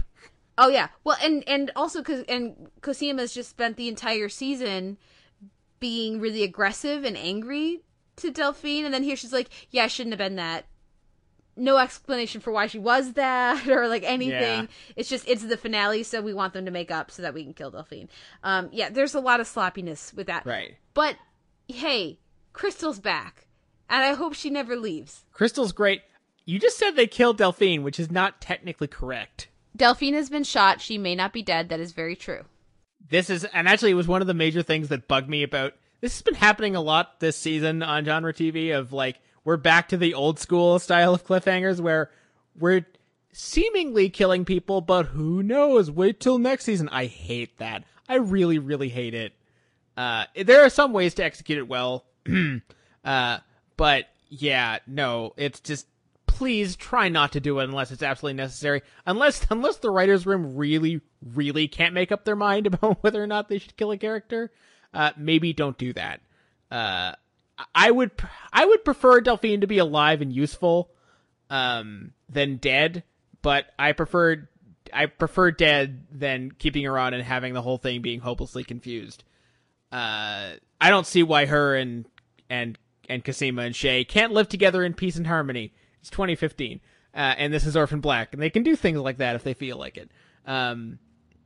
But yeah, there was, as you said, there was stuff this season that really, really worked, and a lot of stuff that just was completely ridiculous and didn't fit at all. It really felt like they did not give the non-clones enough to do this season, and that's something they're really going to need to work on, especially if they're going to have another clone kicking around next year. And I do feel like one clone per season is a good rate of growth. However, I kind of feel like they're going to have to start dropping also pretty soon, because at a certain point it's just going to get ridiculous. And that's, I think, where things could get really, really compelling or really dicey if they choose to go that way also. Yeah, I mean, just, for me, just compare Crystal and her, 3 scenes with maybe 4 when she first we see her get interviewed about her potential abduction by Castor, with any of the casters, any of them. There's no comparison. The writing for that character and the performance in 3 scenes made me care about Crystal, whereas for Castor, they never made me care about any of them as people. And their attempts to make Mark be a clone and then not a clone, and then not with Castor anymore. It's I'm sorry. This is basically just the same guy from last season. This season could have just not happened, and you made him slightly less crazy, less culty, and then we'd be in the same place that we were. Yeah. What else was good? Helena fighting with prison rules was crazy and badass and awesome. And then also there were some really great visual moments. I think some of their best moments. I love as much as we didn't care about Castor, the framing of Helena and other creepy Castor dude whose name I never bothered to remember. Rudy, as he was dying, was really great. Even if I didn't really buy, I don't know, sometimes I find that the writing with Helena a little bit inconsistent sometimes in terms of how eloquent she's supposed to be. But anyway, and that final shot of Sarah and Kira was just gorgeous. Yeah, they really, I think the main thing that they need to do next season is the same thing they've always needed to do. They need to take their villainry up a notch. Several notches, and I'm hopeful that maybe this time it'll happen. Yeah, I didn't care about Kendall. I negative cared about Kendall, but Maria Doyle Kennedy's reading of Jesus Ma was, when she's actually expressing, saying, I made sure that you got this girl, and because it would be something of me, and it's just beautiful, the delivery of that really warm, very moving, just 2 words from Maria Doyle Kennedy made me care more about everything we've gotten with Mrs. S this season than pretty much any time we saw her and she wasn't singing. So, yeah, they've just got the very inconsistent writing. Sometimes it's great, and sometimes it's just, you want to, just pull them aside and go, why are we with the drug dealing and with the, is Shay? You gotta commit with Shay, are you excited about the Neolutionist? Did you like them going more hard sci-fi with the, straight up sci-fi with, the mutation thing? Actually, I dug the worm. I completely dug the worm. If Orphan Black's gonna stick around, it should probably get freakier. Let's get some aliens in there. Let's go all out. You've already got clones. Let's start diversifying. Remember this, we had a tail in season 1. Let's get some more of that in there. Totally fine with that. There were some other, the cybernetic eye was cool. It was didn't really have to be more than that, except that it was nice that Crystal didn't lose an eye. Yeah, my big things for next season is better villainry, lean into the weirdness more, give everyone more to do. It's okay to start killing off characters. And last 2 tiny things that I hope they retire next season. 1, if you have any more scenes in Iceland, please don't play any Seer Rose. The second genre show this season to indicate Iceland means Seer Rose. Please don't do that. The other thing, and maybe it's just me, but I really would really love it if they would retire the Revelation equals symbol wash on this. You know what I'm talking about? Yeah. I really kind of hate it. Fair enough. I'll have to listen for that a bit more actively in this next week of TV. But what wins your week in genre?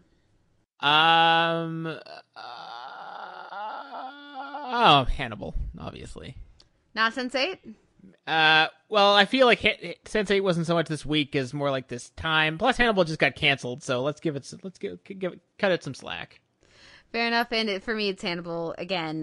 Though, I had a lot of fun with Jonathan Strange, Mr. Norrell this week, and if it had been more consistent, maybe I'd throw a bone to Orphan Black, but no, I'll give it to Hannibal this week as well. A few show notes here before we go to our Babylon 5 segment. You can find a post up for this episode at soundonsight.org, where you can leave us a comment and let us know what you thought of the week's TV. You can email us, theteleverse@gmail.com. You can find us on Facebook, like us there, to follow the goings on at Sound on Sight TV and start up a conversation. You can also find us in iTunes, where we have an M4A chaptered feed and an MP3 unchaptered feed, and we would appreciate any feedback there. It does help other listeners find us. And then we're both on Twitter. I am at the Televerse, and Simon, you are? At Sucker Howl. And what is our question of the week? All right, I've got a really evil question. Are you ready for this? I'm ready. Amazon can pick up Hannibal for an indeterminate number of extra seasons, or season 3 of Hannibal is 100% perfect, and then it's over. You get one. Perfection's overrated. That's easy for me. Okay. So all right, easy choice for you. You want more Hannibal, but not as good. Well, I think that this is a show that may very, very rarely, if ever, find perfection, but its batting average is going to be really fucking high. So I'll take more seasons at like a 9.5 over one season out of 10. Okay. All right. How about you? I can respect that answer. I don't have an answer. I was trying to come up with a difficult question that I didn't want to answer. So. Well, fair enough. I look forward to hearing what the other Hannibals have to say. But for now, that was our week in TV. So we're going to take a break and come back with Rowan Kaiser of the AV Club to talk about Babylon 5. The Babylon Project was our last best hope for peace. A self-contained world 5 miles long, located in neutral territory. A place of commerce and diplomacy for 250,000 humans and aliens. A shining beacon in space, all alone in the night. It was the dawn of the third age of mankind, the year the Great War came upon us all. This is the story of the last of the Babylon stations. The year is 2259. The name of the place is Babylon 5.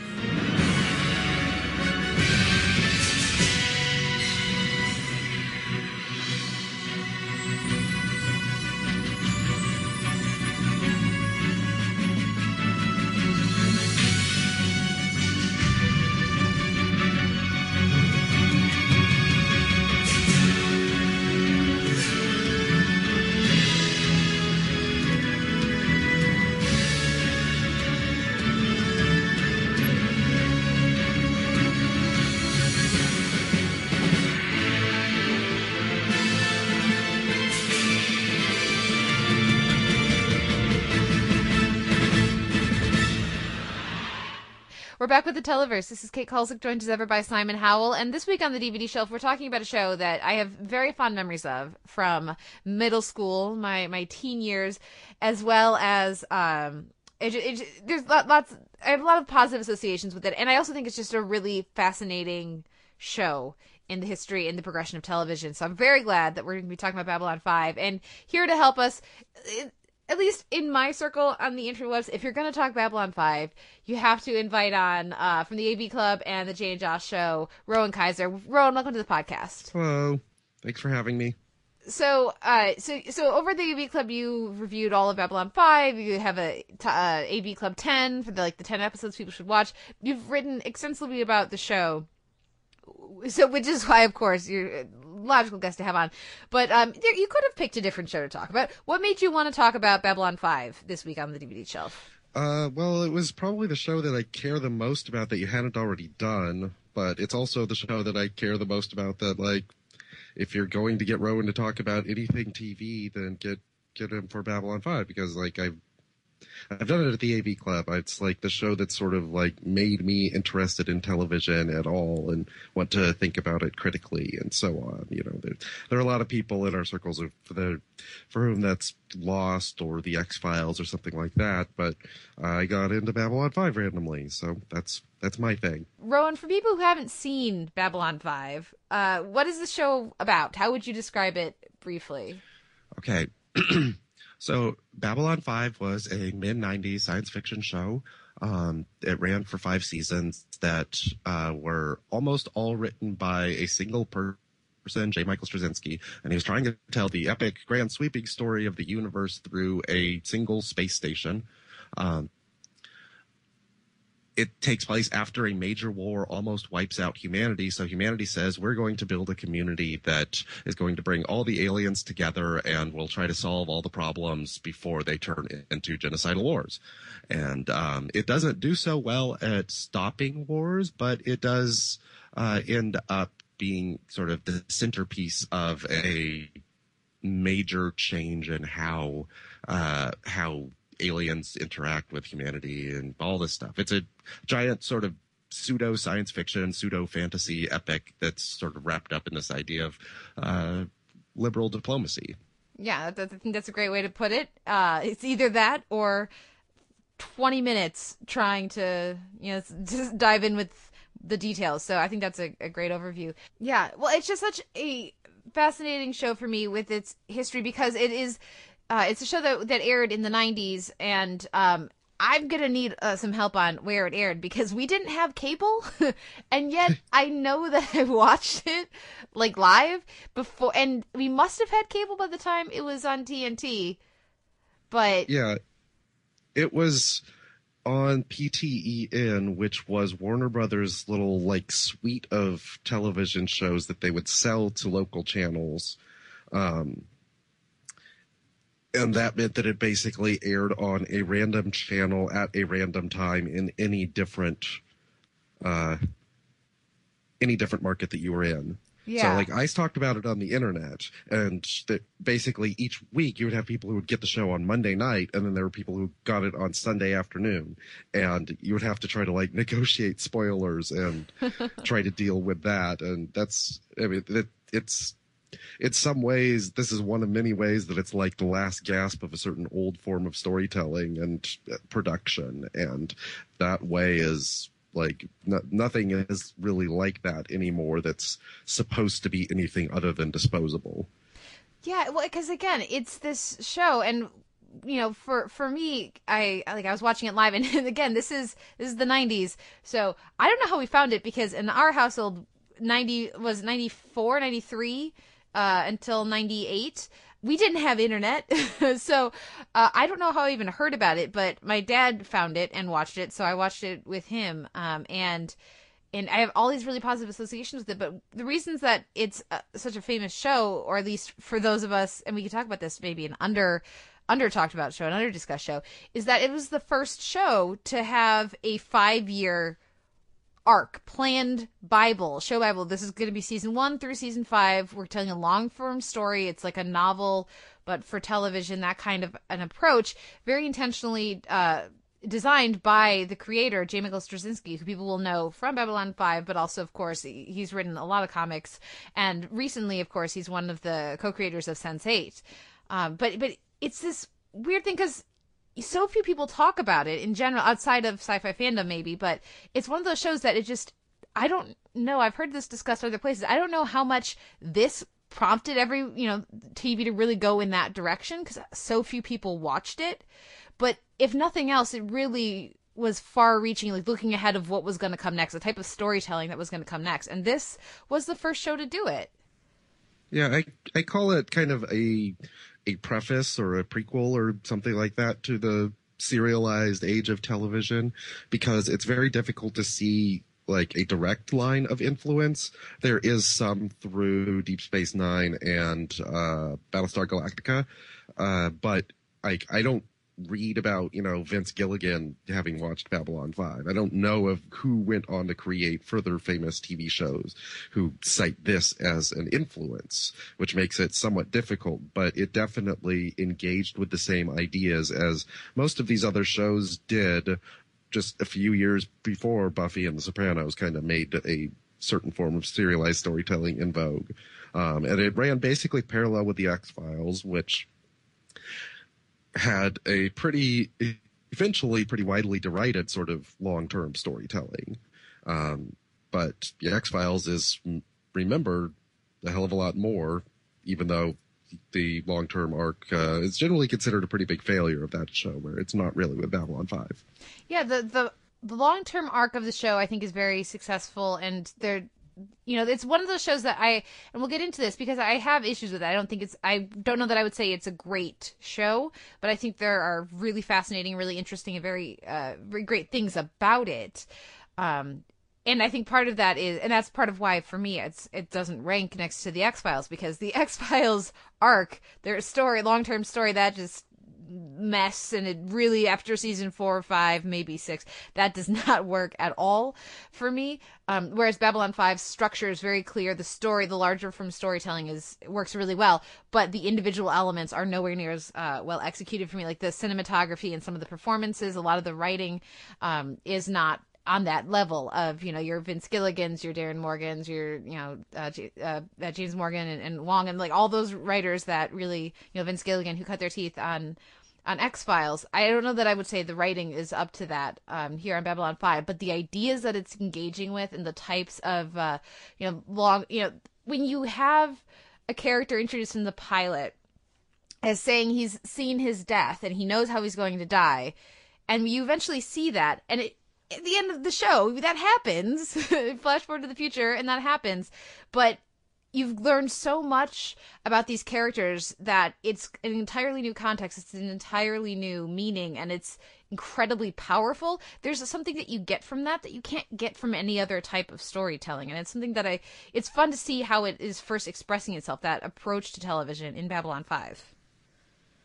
Yeah, that example is, I think, the best one to describe what is great about Babylon 5, because you have this first episode where the character says that he's going to be killed by another character, and then it goes through like 4 or 5 different twists to that, and you get foreshadowing on other shows. Like, you can compare it to the Battlestar Galactica, the Opera House scene, which is like roughly a similar thing of like some massive event happens with these characters, and this is the big thing in the future for them. And with Battlestar Galactica, it's just like they toss it in at the end because they have to. Where with Babylon 5, it sort of informs everything that the characters do, and it reframes itself as you learn, oh, this is not a murder, this is a mercy killing. And how did it get to that point? Because it looks like it's a murder based on where the characters are now. And so you can see it construct itself in that direction in a way that, I mean, this is really different from most TV shows. Like, the long-term planning is kind of derided these days because a bunch of post-Lost shows like Flash Forward or whatever, like, oh yeah, we have a plan for everything. Well, you guys forgot to include characters, so we don't care about your plan. But with Babylon 5, the plan is built on the characters. It's not some sort of conspiracy plot that happens to exist within that world. It's built on the character arcs and what that means for the rest of the universe. Absolutely. Well, Simon, I'm curious, how familiar were you with Babylon 5? Had you heard of it before? Had you seen any of it before? Oh boy. So, I had zero familiarity with Babylon 5 as a thing that I watched, and I actually relied almost completely on Rowan Kaiser's list, his TV Club 10, for my viewing schedule for the show. So I'm the amateur here, so I'm going to be throwing out ideas, and you can tell me if I'm full of shit or not, and we'll all have a good laugh. So I will say that the pilot was rough going, really, really rough going. I don't think you even watched the pilot. You watched the first episode of this series, but there was a pilot movie that was worse. Oh. Well then, there you go. Yeah. So I went easy on myself. The pilot's rough going. The acting is really regrettable. For the most part, it feels like you're watching a bunch of theater actors not schooled in the ways of acting for a screen. Certainly for some characters more than others, and the rinky-dink aspect of the production really overwhelms the ideas. So that episode was really not a introduction for me. It felt like one of those instances where I was going to be entirely on the outside looking in, and I was happy to discover that very quickly after that, based on the episodes that you recommended that people watch as an introduction, you get quickly immersed in. I I would say not as much the universe or even necessarily the characters as just how sophisticated the storytelling is in terms of the way it engages with its ideas and with its sort of long arc aspects of the way it handles prophecy and things like that. If I had to make an analogy based on the way you guys are trying to locate its place in TV history, I would think of it as like a Joy Division or something.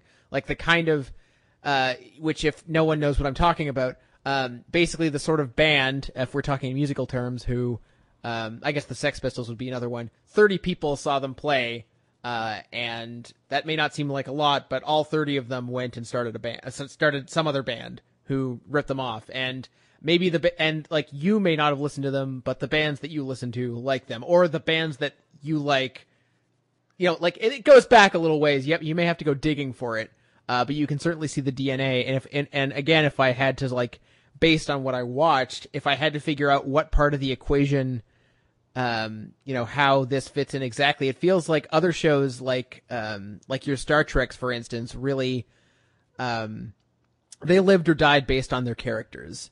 And as much as there are a couple of characters to latch onto here, and a couple of performances, it really feels like this was the show that began to pride itself on its ideas and on its structuring, where the structuring became almost part of the point, even though, as I understand, they did have to adjust that as they went.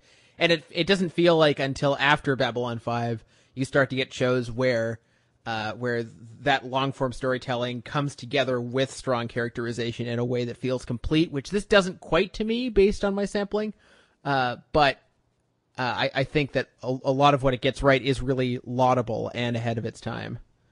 Yeah, I think that's an excellent point. And the when I think about the characters on Babylon 5, because I do connect with these characters a lot, and I think, I'm not gonna lie, probably not insignificant part of that is that I watched this when I was a teenager and hadn't seen very much other sci-fi, and we didn't have cable, and we didn't have I think we had a VCR. So, we would go to Blockbuster and pick up VHSs. But we hadn't seen a lot of serialized television. And frankly, people hadn't made this kind of television yet. So I didn't have anything else to compare it to. I was very comfortable with, I enjoyed Hercules and Xena and some campier things, bigger performances. I wasn't noticing when somebody kind of is... You can, it's almost like in the pilot, there's a couple scenes where somebody, it's like you can see them call action off screen and then they start moving. There's a few kind of moments like that in some of the early going of the show that I just wouldn't have noticed. I wouldn't have been aware of. But I mean, so for me, I do very much connect with some of these characters of Delenn, of Londo and G'Kar, and there are very memorable personalities for me with this show. But like you say, the structure of it and the way that it approaches some of these very popular themes and tropes, like this notion of the prophesied hero. And I love some of your thoughts on this, Rowan, how they have their prophesied hero and then they get rid of him in season 2 to cast somebody else as the lead and work around that. But or the star-crossed lovers, or the villains who are going to become best friends, the way that it approaches some of this stuff and marries it with really dark themes. I mean, everybody on this show at one point or another is basically a mass killer. As they all started a genocidal war, basically. I mean, I wouldn't quite go that far, but at a certain point, every major planet in the galaxy goes up in flames, and the characters are in some way responsible. I mean, Delenn was the deciding vote in the let's slaughter all the humans, and in her backstory. And then Londo, a big part of his story on the show is him starting, again, a genocidal war with his empire. And G'Kar certainly doesn't have his hands clean either. And we have, there's the fact that it makes us interested in and really care about these characters, despite that, and at least for me, never feels the need to excuse them or, make them so cuddly. I think the way that they handle Londo, again, it's been a while. I watched a bunch of episodes for this, but I didn't watch all of it. So maybe I'm forgetting some stuff, but I think they do a pretty decent job of saying, yes, they're this and they're also this in a way, especially for early 90s TV. Yeah. The cuddly Londo of season 1 just doesn't really exist anymore after he makes his tragic decisions through season 2. And he'll be funny again as the show goes on, but he's never actually becomes like the class clown that he was early on. That's an interesting choice because he was basically the only good thing about season 1 in a lot of ways. And he's still, arguably the best thing about the show as it continues, but he's the best thing in a tragic and dark way as opposed to the only actor who seems to actually be having any sort of fun whatsoever. Well, and I think there are also some really effective, for me, I think of the show and I think of its creepier elements. I think the way that they engage with like the idea of telepathy and the Psy-Corps, like I always, one of the first things I think about when I think of the show is I think of the Psy-Corps, I think of Bester, and some of that is Walter Koenig's just deliciously over the top performance.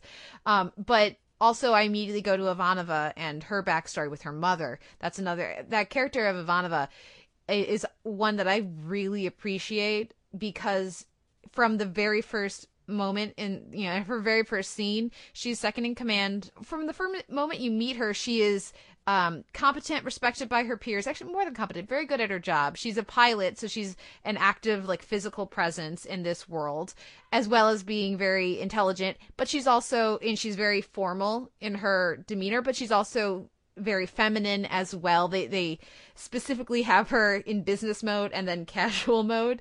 And so she feels like a character, one of the first characters I can think of, earlier characters in sci-fi TV that is not defined by her gender and is a military commander whose femininity is not stripped away from her in an attempt to make her powerful, the way that you could say that is for a character like Starbuck in the new Battlestar Galactica, and a lot of other, I feel like, this is from the perspective of someone who growing up tried to find female sci-fi heroines that I could dress up as Halloween for Halloween who weren't wearing a bikini or just felt genderless to me because they were made so masculine that it felt like the character, which is great one or two times, but after a while it gets kind of old. So I really appreciate something like that, like a character like Ivanova, even if maybe it's not the best writing ever and not always the best performance. I really do connect with, details like that and how her backstory is immediately in the pilot and compelling. The thing with Ivanova is, now that you're saying all that stuff, I definitely appreciate it. In the sense that, we're pretty much constantly talking about gender relations on TV and gender depiction and all that stuff. So my radar is pretty much always pretty high up on that stuff. And I usually, whenever we go back to the mid 90s, I sort of just take as granted that I'm going to be rolling my eyes a lot, at whatever, because that's just how it goes for the most part. And I will say that as much as I did not find, I think a lot of the sort of second string characters didn't really come through for me as being super memorable. But I will say I didn't roll my eyes at all. So that's notable. It's sort of hard to go back and look at that again because, I watched it initially as it aired as a teenager, and then I watched it again in the 2000s, and then I reviewed it in the last couple of years, and so I've had sort of constantly changing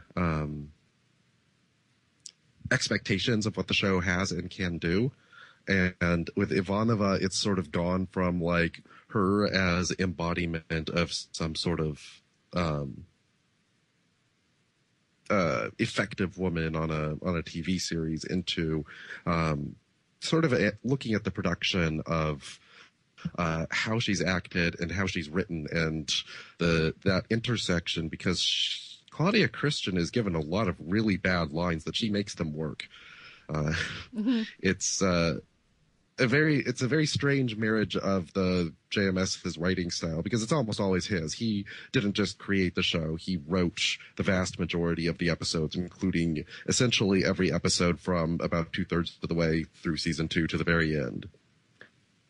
And he gives her all these pithy one-liners about how Russian and cynical and so on she is. And Claudia Christian almost always makes these lines work. And I find that she's a really impressive performance is sort of where I've come to, even though she's not always that impressive of a character. Yeah. Well, and again, when it's interesting to think of the show in contrast maybe to some of its peers and some of even of its successors. And maybe this is a way to dip our toes into the whole DS9 thing. I don't know how much we want to go into that. We don't have that much time. But if you compare the women on this show, because this is feminist me talking. I always think about this when I'm reviewing my my childhood TV. If you compare, you have Ivanova, and you have Delenn, and you have Lita, and you have some of these other recurring female characters to, I don't know, TNG. I love the women on DS9, but many of them they found excuses to dress them sexy all the time. These do feel like people who are much more. They feel like they're much less defined by their gender and more defined as individuals than their parallels on other shows of this time period in a way that I appreciate. I think this is true, especially with TNG. I think Deep Space Nine does a little bit better. But yeah, the women of the Next Generation are very specifically feminized in a weird way that, Ivanova and to a lesser extent Delenn don't really have. Yeah. Let's dive in with some of my favorite parts of the show, because one of the things that, and of course this is something that they have only so much budget and they have only so much potential to really work with this. But I think one of the things I most appreciate about Babylon 5 is that, like I said earlier, there's stuff on the show that is, at least to teenage me and now through nostalgia, still is really creepy. And the way that they handle the Psy-Corps, I think, is one of those things very effective. But we got to talk about the shadows and the fact that this is a show that has aliens that look alien. These are giant space spiders, and they're freaking creepy. The thing that I really appreciate about one of the things I really appreciate about what I've seen of Babylon 5 is the fact is its tonal variety. Like, yes, you're right, we get aliens that are not typically anthropomorphized in any way, which is cool. And there are a few species that are like that. And it does get dark, and like conceptually and in terms of like concrete things that happen. On the other hand, some of it is really, really silly. And I don't mean that in a disparaging way.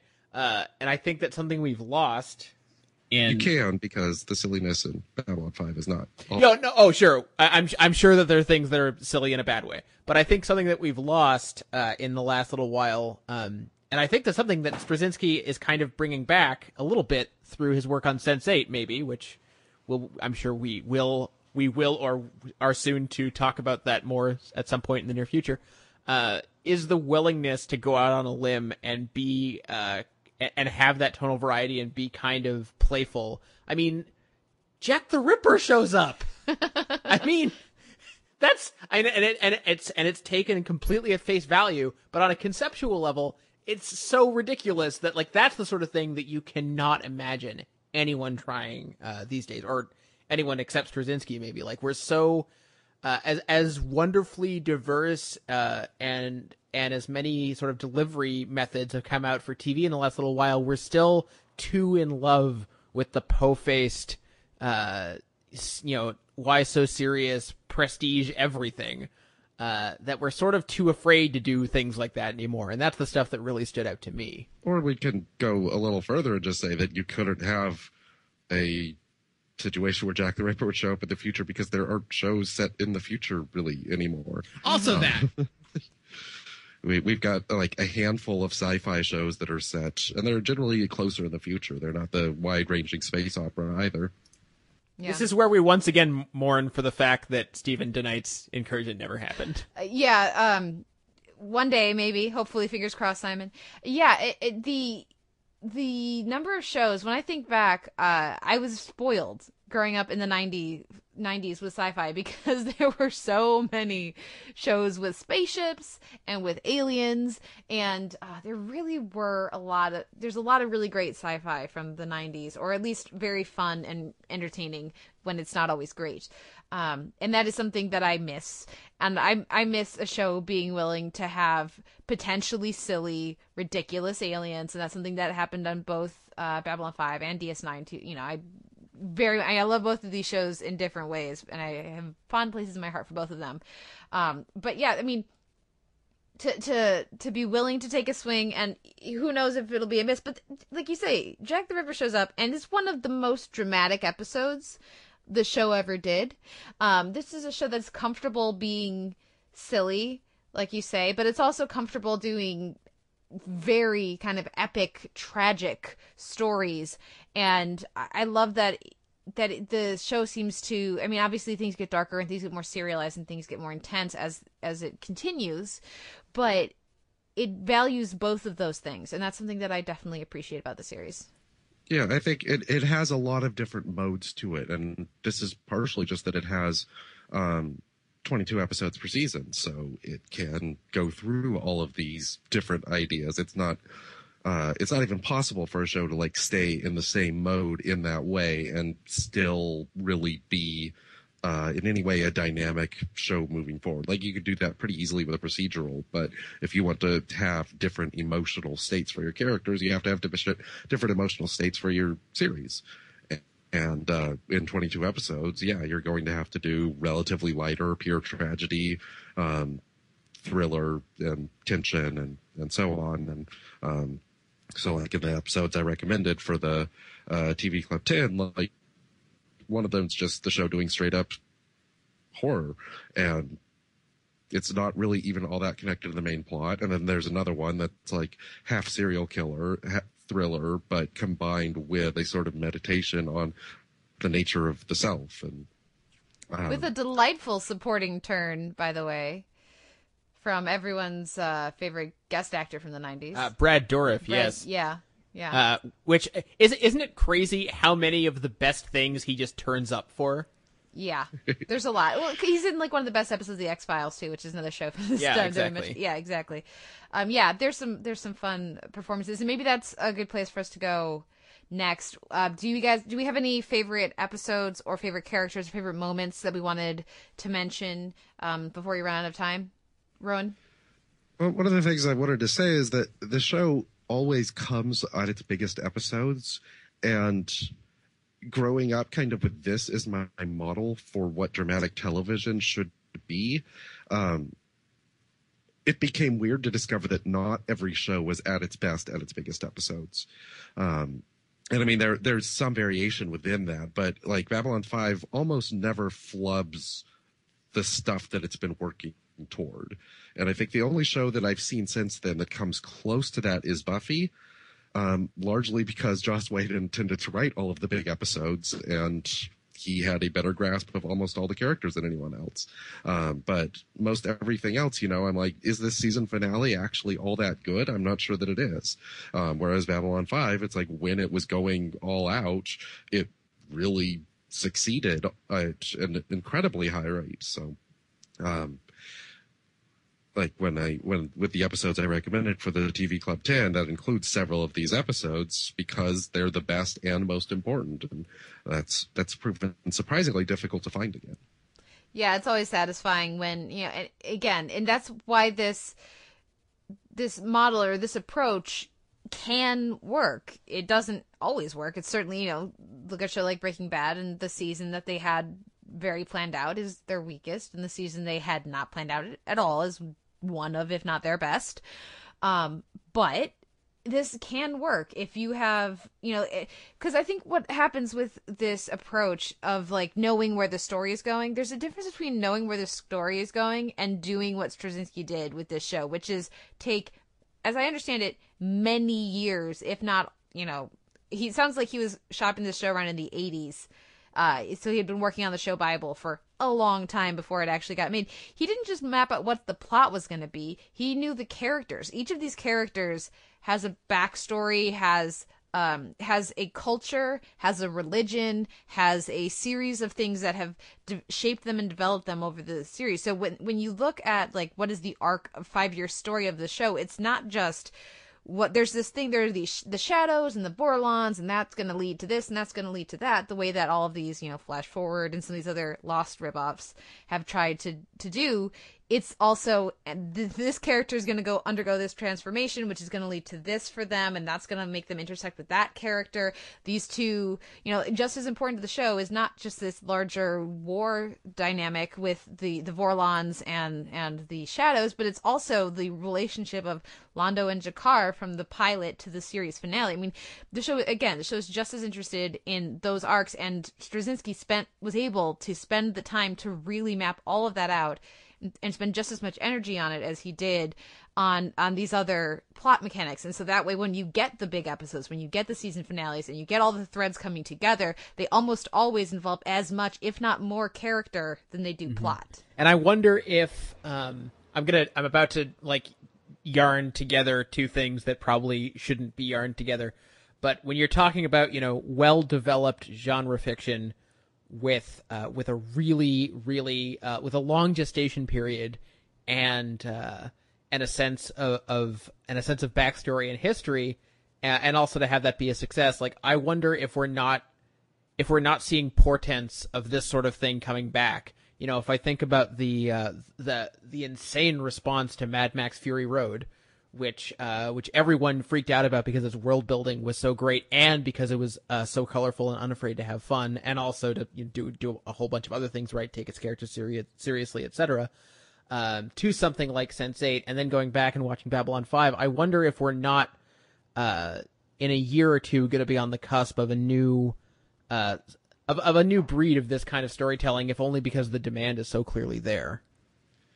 Yeah, I think one of the things that separates Babylon 5 from a lot of the shows that have claimed to do similar things is that it's not based on a mystery.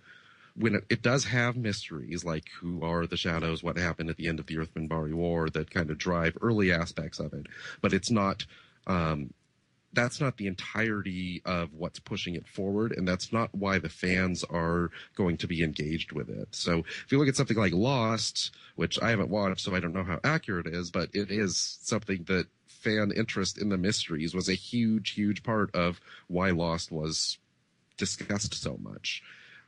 And that became the thing that people thought of as television structure, was have a mystery that gets a resolution. Whereas with Babylon 5, it's not have a mystery that gets a resolution. It's have a political situation or have a character conflict that needs a resolution. And then from that resolution, which happens relatively quickly, move on from that to the next phase of the story.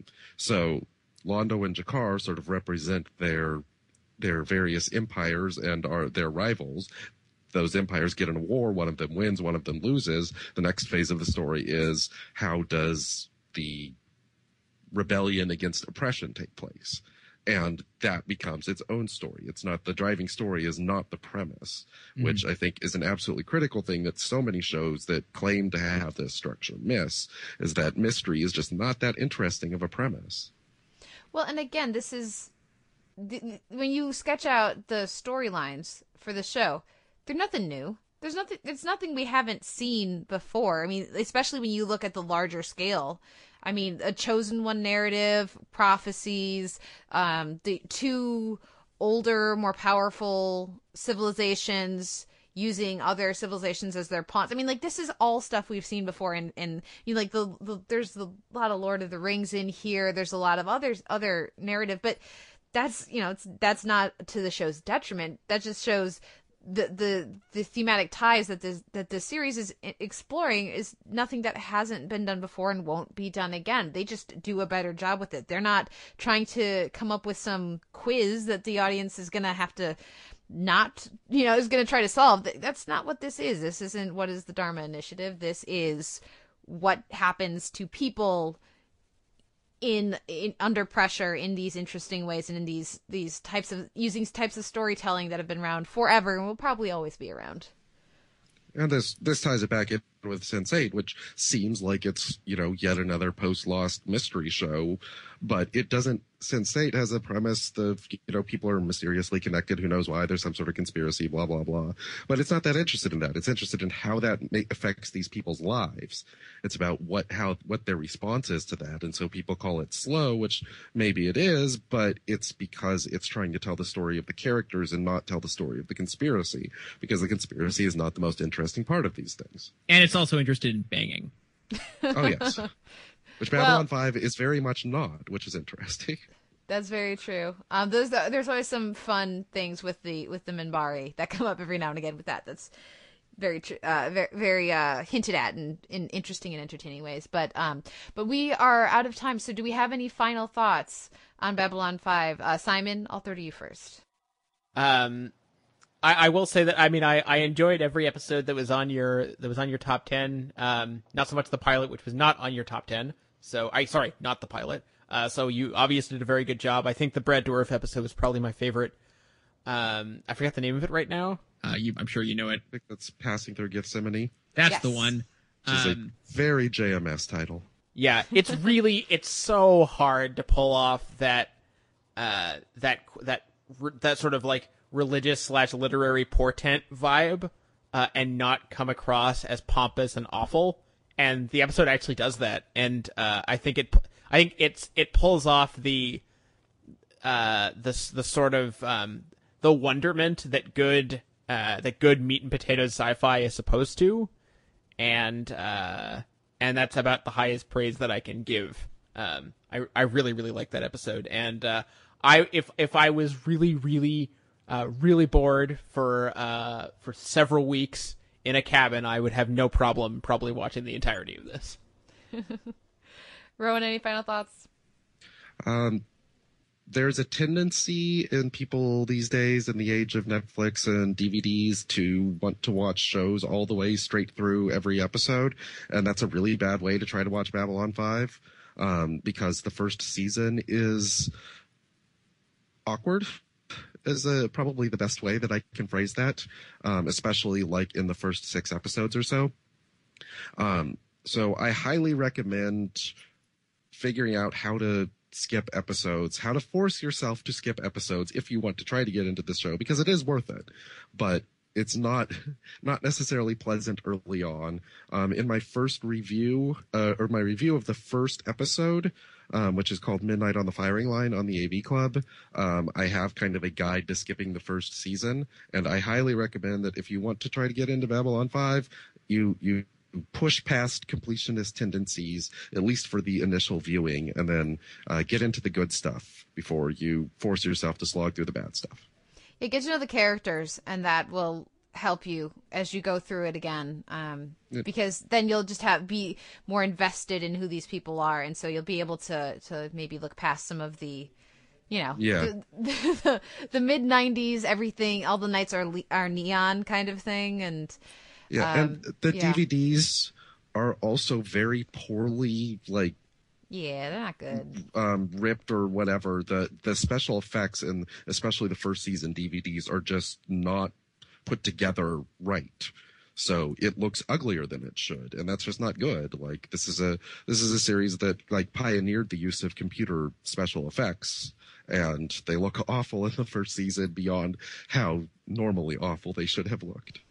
Yeah, a lot of the visual effects in this look like the cutscenes from a video game maybe 10 or 15 years ago. Yeah. Probably where, so it just know that going in.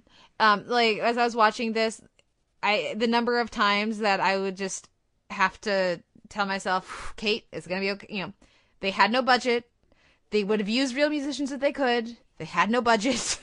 The score was gave me a bit of a hard time because it's so fake horny, especially in the earlier seasons. They just, it gets better as it goes along, but they had no budget for real musicians early in the days of the show. But I do think it's a very interesting show. I think there's a lot to I think it has a lot of merit, and I think the way that it's interested again in these themes and these ideas and exploring these people, this is a show that is interested in people sit around a room and argue about stuff and talk about politics. It really, the way it lauds diplomacy and negotiation in a way that, you know, TNG did a lot of sitting around a table talking. This is a show that really cares about the characters that most shows are maybe a guest star for one episode or two on a show like The West Wing, on a show like Battlestar Galactica.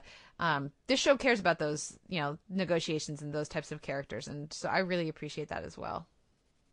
And I would like them to, I think, remake this as a show. There's talk of it being a film, and I think that's a terrible idea, but I think this is the kind, maybe in another 10 years or something, there is a great show within Babylon 5. I don't know if it could happen again, but I think the remake talk is tough for me because I think that as you mentioned earlier when you were talking about how these stories they've been told before, like, it's not the story itself that makes Babylon 5 interesting, it's how it was telling this story in the 90s with the constraints of pseudo network television, with having almost no budget, with having to like reintroduce the storyline of every episode in every scene. Like, all this stuff just makes it so part of a time, and that it transcended that at all makes it really difficult for me to think that a remake would be viable. Like, what